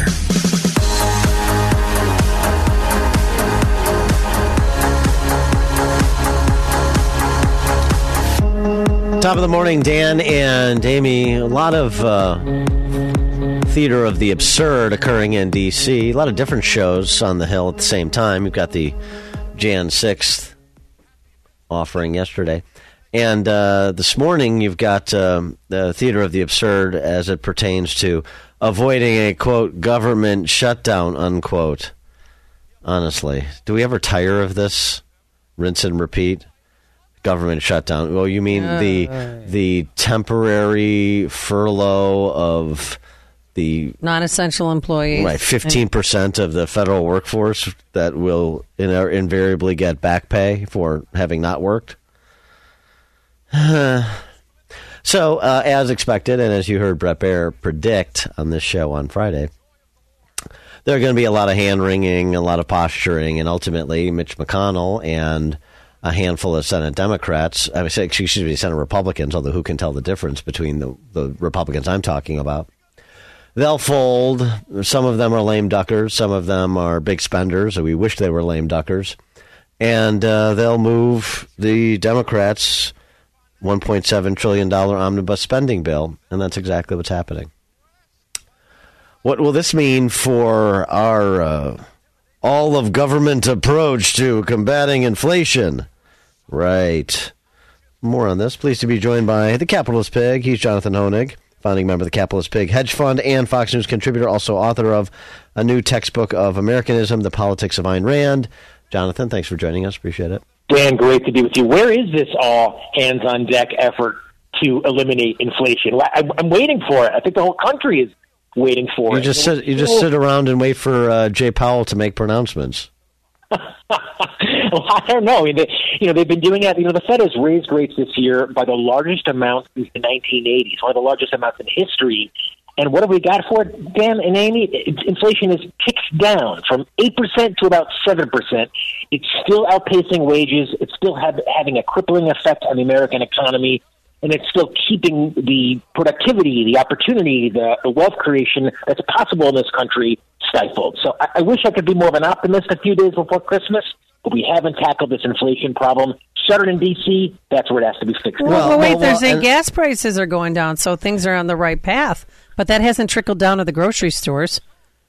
Well, yes, some prices have fallen, but keep in mind, inflation isn't simply higher prices. It's that artificial expansion of the money supply caused by deficit spending, and whether it's, student loan forgiveness or all the other types of spending that is still going on in Washington, we simply haven't turned the corner yet, Amy. And what worries me is that once inflation starts, once it gets above 5%, historically, it takes about a decade, 10 years to get back down under 2%. It's exactly what we saw in the 70s. It ebbed and flowed, but it was there for the entire decade, crushing the American consumer and the American producer as well. Well, the fiscal policy matters too, I think. We used to believe that. And so, I mean, on the one hand, this is the focus of the efforts of all these fiscal conservatives. And on the other hand, $1.7 trillion in more funny money, devaluing the currency, that's inflationary, isn't it? It's exactly right, Dan. I mean,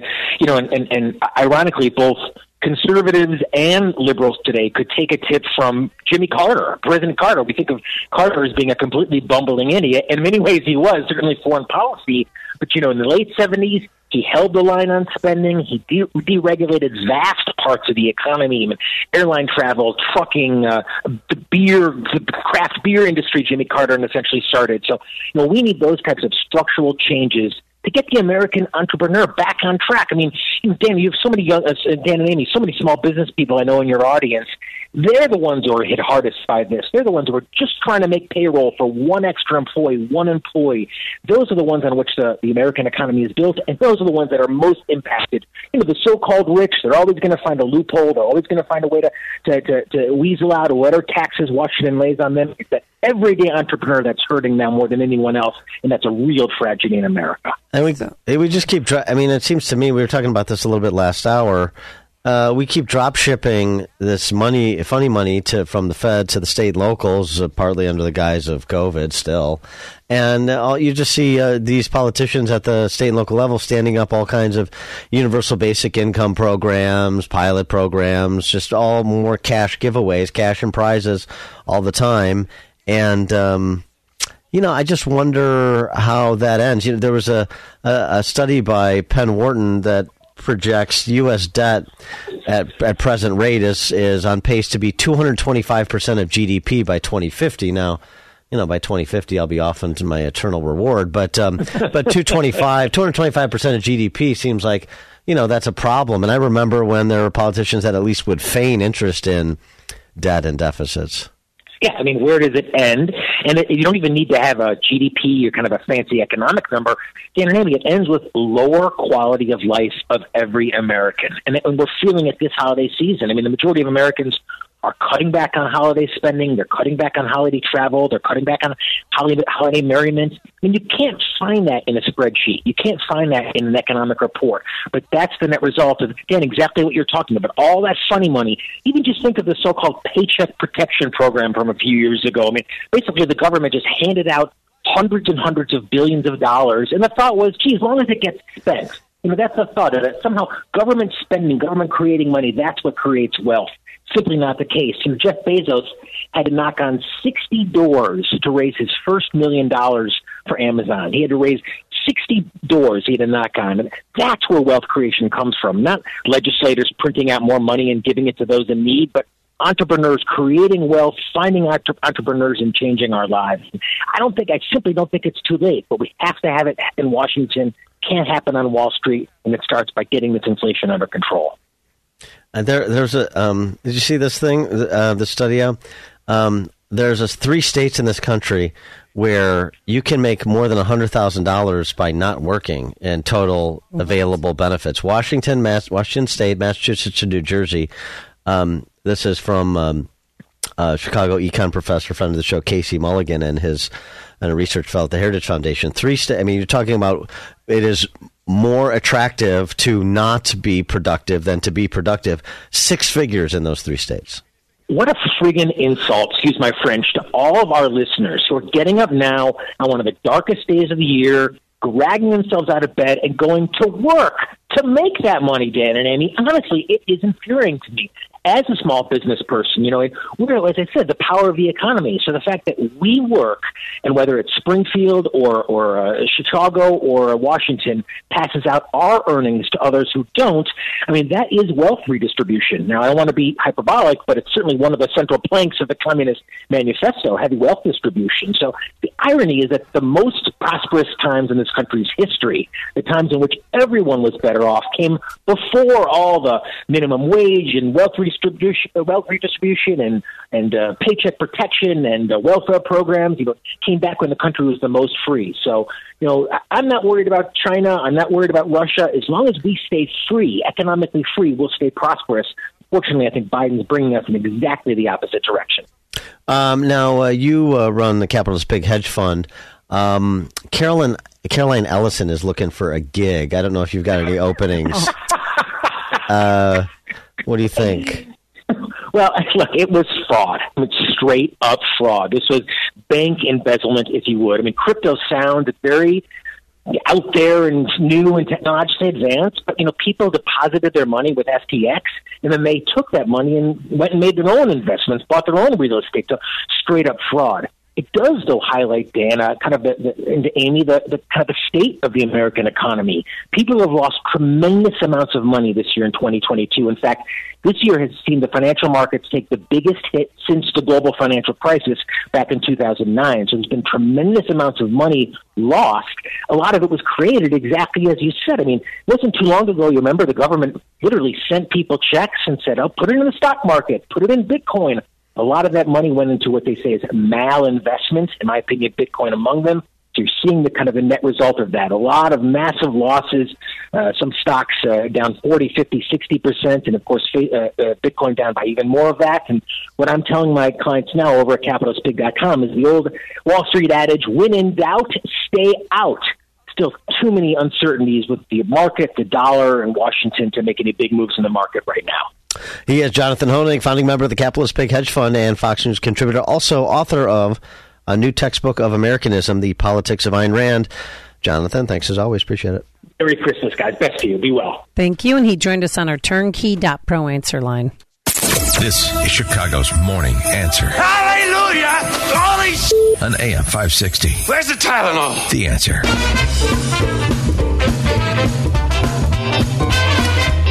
Top of the morning, Dan and Amy. Elite NYC University called the New School. Students are occupying campus at present. They have issued a 16-point list of demands, which include an A grade for everyone, better cafeteria food, and free tampons and hypodermic needles. Hypodermic? What? What? Uh-huh. Yeah. We paid for tampons our whole life. Suck it up. Get a second job if you have to. Those days are over. I want them back. It teaches responsibility. What do you want? Free tampons. When do you want them? Now. Could I get them now? You want them in their men's washroom here? We demand the 16 points. There's a lot here. We demand all students be refunded for the loss of instructional time due to the strike. We demand a tuition freeze through these academic years. Go to Purdue. Wah. We demand pay ratio. We demand the maximum gross salary at the new school be in proportion defined by non-administrative new school community to the base pay of university workers. Any increases in the gross salaries of the board, provost, and president can only occur with a proportional increase in all university pay. No, it's nice. They're looking out for, the lesser paid university employees. Isn't that nice? Mm-hmm. We demand all materials, course material. We demand all materials and resources necessary to complete and succeed in course objectives will be made available by the university. Materials and resources required by course objectives will be either provided or all students will be compensated for costs incurred. So, free books and stuff. Oh. Yeah. Tuition free. Of course. Free books and stuff. I don't know Bernie why. Sanders model. I don't know why you need the free books and stuff. Like as mementos, you're already demanding that you get an A and everything. Right. So you don't even need to bring any books. Yeah. Uh-huh. We demand, then they got a bunch of people that have to resign too. The president, the provost, the vice president. Right. Mm-hmm. They want a hand in the new leadership after those people resign. And they want the Board of Trustees disbanded. Oh. And a participatory process be initiated that would be more deliberative and so on. Does everybody get a free electric car? Are they demanding that as well? They didn't go there, which is, very restrained of them. But, grading, right. So the grading policy. Every student receives a final course grade of A, as well as the removal of incomplete grades for the fall 2022 semester. Everybody gets an A. It's the Oprah semester. Attendance shall have no bearing on course grade, obviously. Why would it matter if you show up? Grading should not be conducted by anyone other than the official course instructor or teaching assistant, with no temporary progress reviewer allowed to grade students. I don't know what that is, but I'm not surprised to hear there's layers of personnel associated with grading these days. Yeah, so everybody gets an A for the fall 2022 semester. Why, you ask? No idea. No idea. Does the why really matter? Why? Because we said so. Why? Yeah. Because we want it now. Yeah. And we're used to getting what we want. And that's that school is $52,000 a year. Oh my gosh. Yeah. Future leaders of America. Okay. All right.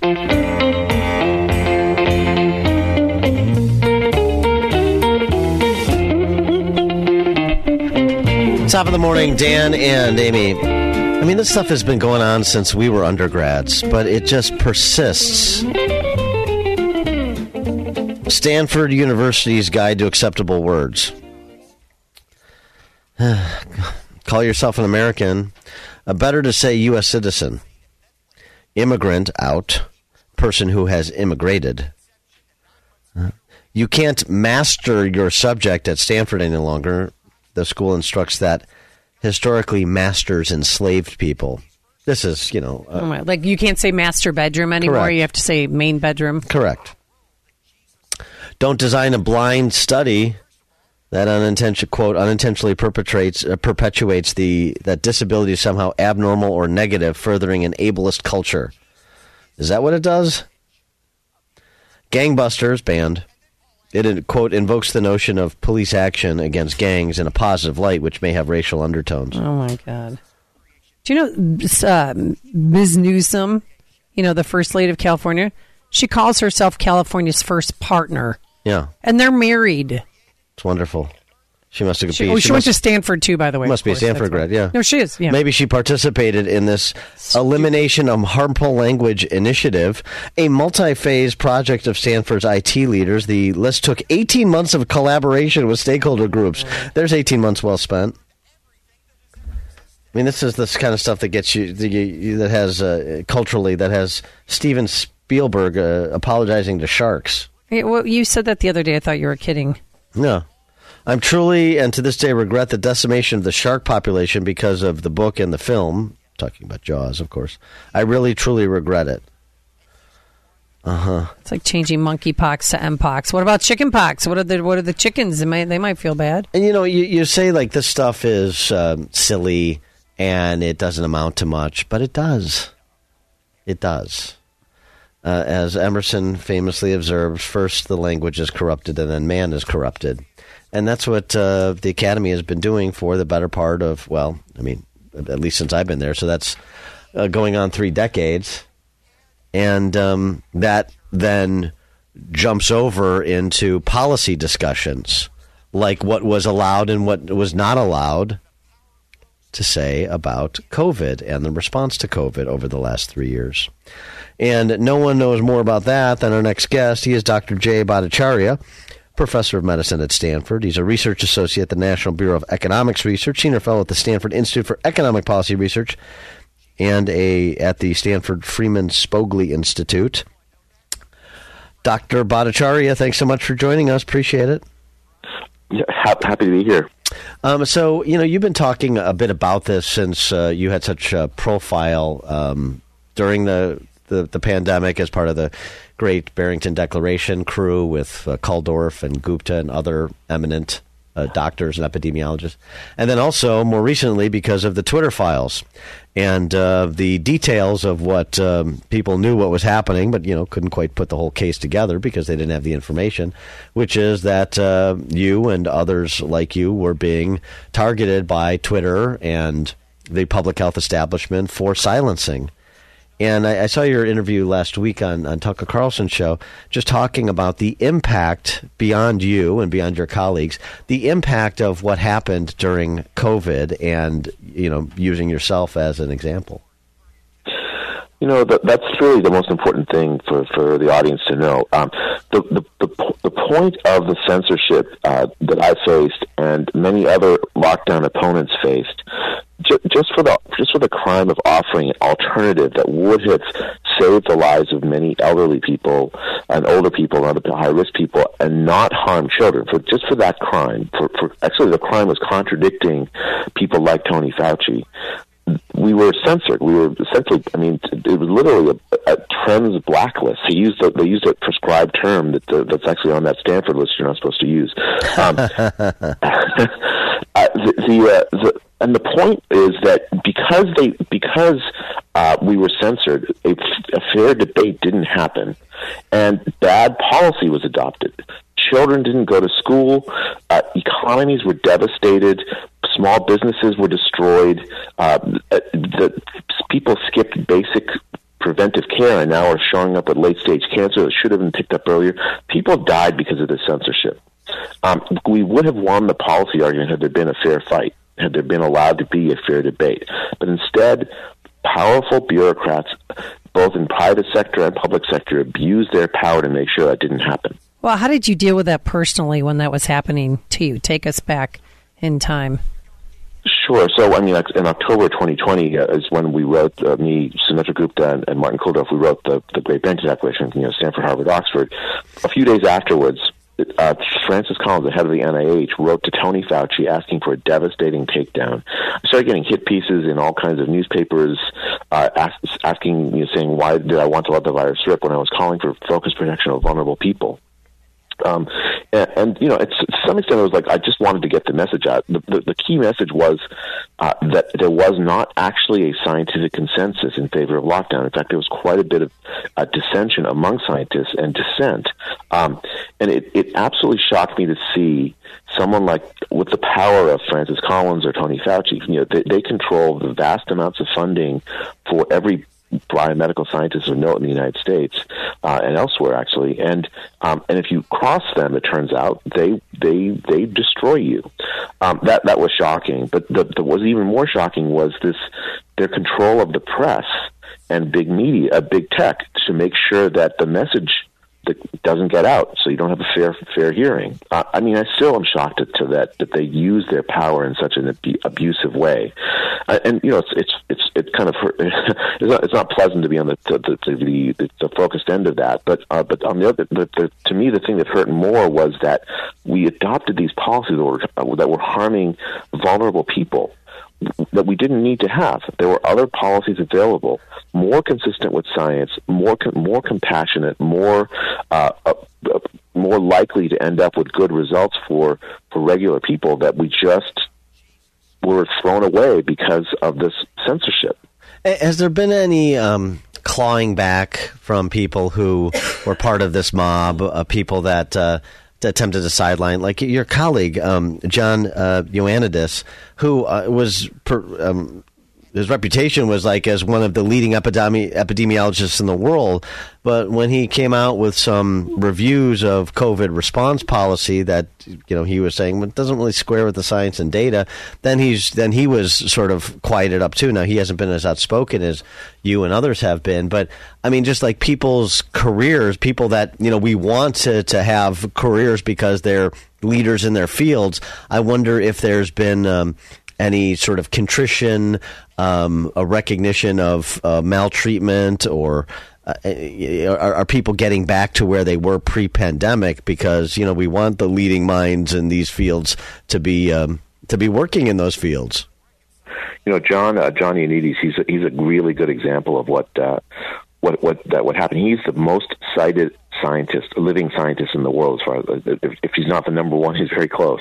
I mean, he has an incredible career, and in fact, when Elizabeth Holmes of Theranos fame was making the rounds, and almost a whole bunch of other people were lauding her, he wrote a paper that said, "Look, the technology that she's using there's no proof that it works."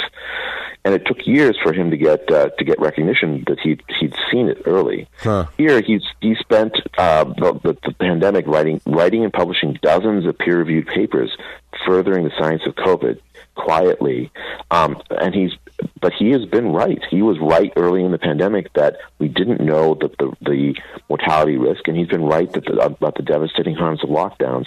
He's a great example of people in the scientific community being very skeptical about lockdowns and yet receiving very poor treatment. That still hasn't come back, but I think that's where it's headed. It'll be like the Theranos story. People over time are starting to realize how bad a policy those lockdowns were, how misguided they were, how unnecessary they were. All of the movement is in the favor and toward people who are understanding that we didn't need to do what we did and that we should never do these kinds of lockdowns again. So I'm not worried about people. I mean, there are a lot of people that have changed their minds now. I think many more people than, say, October 2020 when we first wrote the Great Barrington Declaration. Weren't you surprised that you'd go to a state like Utah or Florida and they'd be in school, they'd be playing sports, they'd have football games in September of 2020, and then places like Illinois, my kids had 8 days of in-person learning. 8. That's it. In 2020 to 2022, and then they'd let us sporadically play 3 football games, and I mean, sports scholarships were ruined, life experiences that they could never, ever, ever get back. But did that surprise you at all, how each state was so drastically different? I mean, in the United States, the states do differ from each other, but I never imagined, I live in California. My kids had the same experience as you did. They went to public school during the pandemic, and they had very, very few in-person days. It's one thing to have different states make different policies. It's another for so much of the United States, so many states in the United States, to basically give up on educating children. Yep. That is a common thing I thought we all had together. It didn't matter which state or what politics you had. We all shared this commitment to making sure our kids got a good childhood. That so many states adopted these policies that harmed our children for nothing. Because the European example, the Swedish example of opening schools, even the French open schools, despite other lockdown policies, that didn't hurt the pandemic, and they prioritized protecting children by letting them go to school. Our California, Illinois, Maryland, all these states that closed schools for so long harmed our kids for nothing. And it's not just that it reduced the amount of education that they had or educational outcomes. That has long lifetime consequences. Our kids will live poorer, less healthy, shorter lives as a consequence. And that's clear from the social science literature before the pandemic about the importance of schooling. Schooling is the most important social investment we make, and we threw it aside. Many, many states threw it aside during the pandemic. And you also saw this sort of unholy alliance, and this is documented through communications, between the teachers' unions, like Randy Weingarten, the head of AFT, and CDC, where sort of one was, they were sort of collaborating on messaging. And so it seems to me that part of the problem for many in the public health arena is I don't want to go up against the teachers' union. And you see it persist to this day. I mean, Philadelphia, their schools, they're wearing masks inside buildings for the first 2 weeks after winter break. I mean, it still goes on because the teachers' union saw an opportunity here for money and benefits and so forth. And they forged this alliance with the CDC. Maybe it existed prior to that, but it certainly was strengthened if it did. And that was not based on science. That was based on comms and politics. Yeah, I mean, I think I blame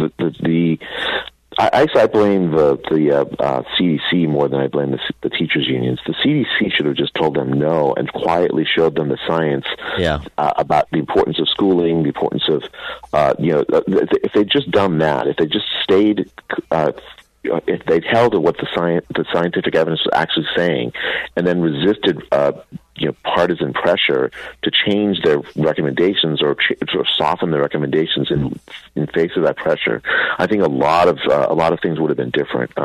It was the responsibility of the CDC to push back against the teachers' union pressure, and they didn't do it. We talked to this guy, Justin Hart, who was sort of a corporate data guy who became a COVID watcher because of everything that was impacting his children's lives, as you were describing. And, we were thinking about the last couple of years and what was sort of the most pernicious piece of misinformation that was bandied about long after it was clear that it wasn't true in terms of its impact. And he said something that I haven't heard a lot of people talk about.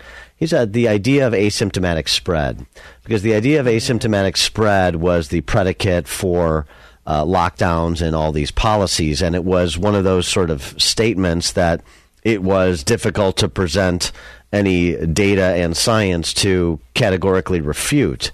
What do you think about that? And basically the same question we asked him: the most dangerous piece of bunk of a pronouncement, the policy pronouncement that was discredited, that persisted nonetheless. The funny thing about if asymptomatic spread is true, and it's really easy to spread asymptomatically, then the implication is not lockdown. I mean, because what does that mean? That means you have to physically separate every human being from each other for the rest of time or something. I mean, right. It's newborns from moms. It's the implication of asymptomatic spread is you focus your efforts on protecting the most vulnerable, to reduce their risk until you get better therapeutics, vaccines, and so on. Not lockdown. So even if you believed in asymptomatic spread, the right thing to do was not lockdown. It was still focused protection of vulnerable people. I think there's so many, but probably the worst piece of misinformation that the government spread through the pandemic is that the vaccines stopped disease spread. Yeah. Uh-huh. On the basis of that idea, vaccine mandates were put in place that have been tremendously harmful. Harmful because, first, so many people lost their jobs over these vaccine mandates. People were discriminated against. You couldn't go to the public library in New York if you were not vaccinated. Yeah. The other thing is it's a little less visible, but what it did is when the public health authorities said this, contrary to what the science was showing, and then the vaccine didn't stop disease transmission, the people lost trust in vaccines. vaccines are very, very important for public health. I'm a big proponent of vaccines for the MMR vaccine, the DPT vaccine. To have people lose trust in public health is actually a very terrible thing. And it's public health that did this by overstating the evidence, in fact, going contrary to what the evidence was actually showing, and then wholeheartedly backing essentially forced vaccination when people, for a product that was new and people didn't really, it was especially for young people that didn't really need it, not nearly as much as older people did. It should have just been something where they told people, look, if you're older, you really need the vaccine. Please go talk to your doctor, make sure you can get it. If you're younger, it's less important, but still, if you're interested, you can go talk to your doctor, and then not put any pressure on doctors to to force this. They should have turned this into a regular medical decision rather than this all-encompassing reorganized society to force everyone to get this product. Well, real quick before we let you go, Dr. Bhattacharya, how is this a vaccine if you need another shot every 2 months? Because that doesn't make sense. We get the chickenpox once, measles once, polio once. It's not an excellent vaccine. It would have been. I wish there were a better vaccine. And I think the policy of like asking people to get it every 2 months is crazy. I don't think people will say yes to that. The issue is they're looking at antibodies production rather than protection of against severe disease. For that, maybe older people. For younger people, it's much less needed, and I don't understand the force behind it. He is Dr. Jay Bhattacharya, a medical professor and economist at Stanford University and one of the co-authors of the Great Barrington Declaration. Dr. Jay Bhattacharya, thanks as always for joining us. Appreciate it. Thank you. Thank you, and he joined us on our Turnkey.pro answer line. This is Chicago's Morning Answer. You stink. I think you're going to have a good Christmas, all right? I like beef and cheese. You don't smell like Santa. On AM 560, The Answer. Thanks for listening to Chicago's Morning Answer podcast, sponsored by Signature Bank. Signature Bank takes pride in helping customers grow their business and provide unmatched banking expertise, custom financial solutions, and the industry's best technology. So whether you're a business looking for a deposit relationship or needs a ready source of financing, Signature Bank is the right bank for you. Call today at 773-467-5600 to hear how Signature Bank can help your business grow and thrive. Member FDIC, Equal Housing Lender.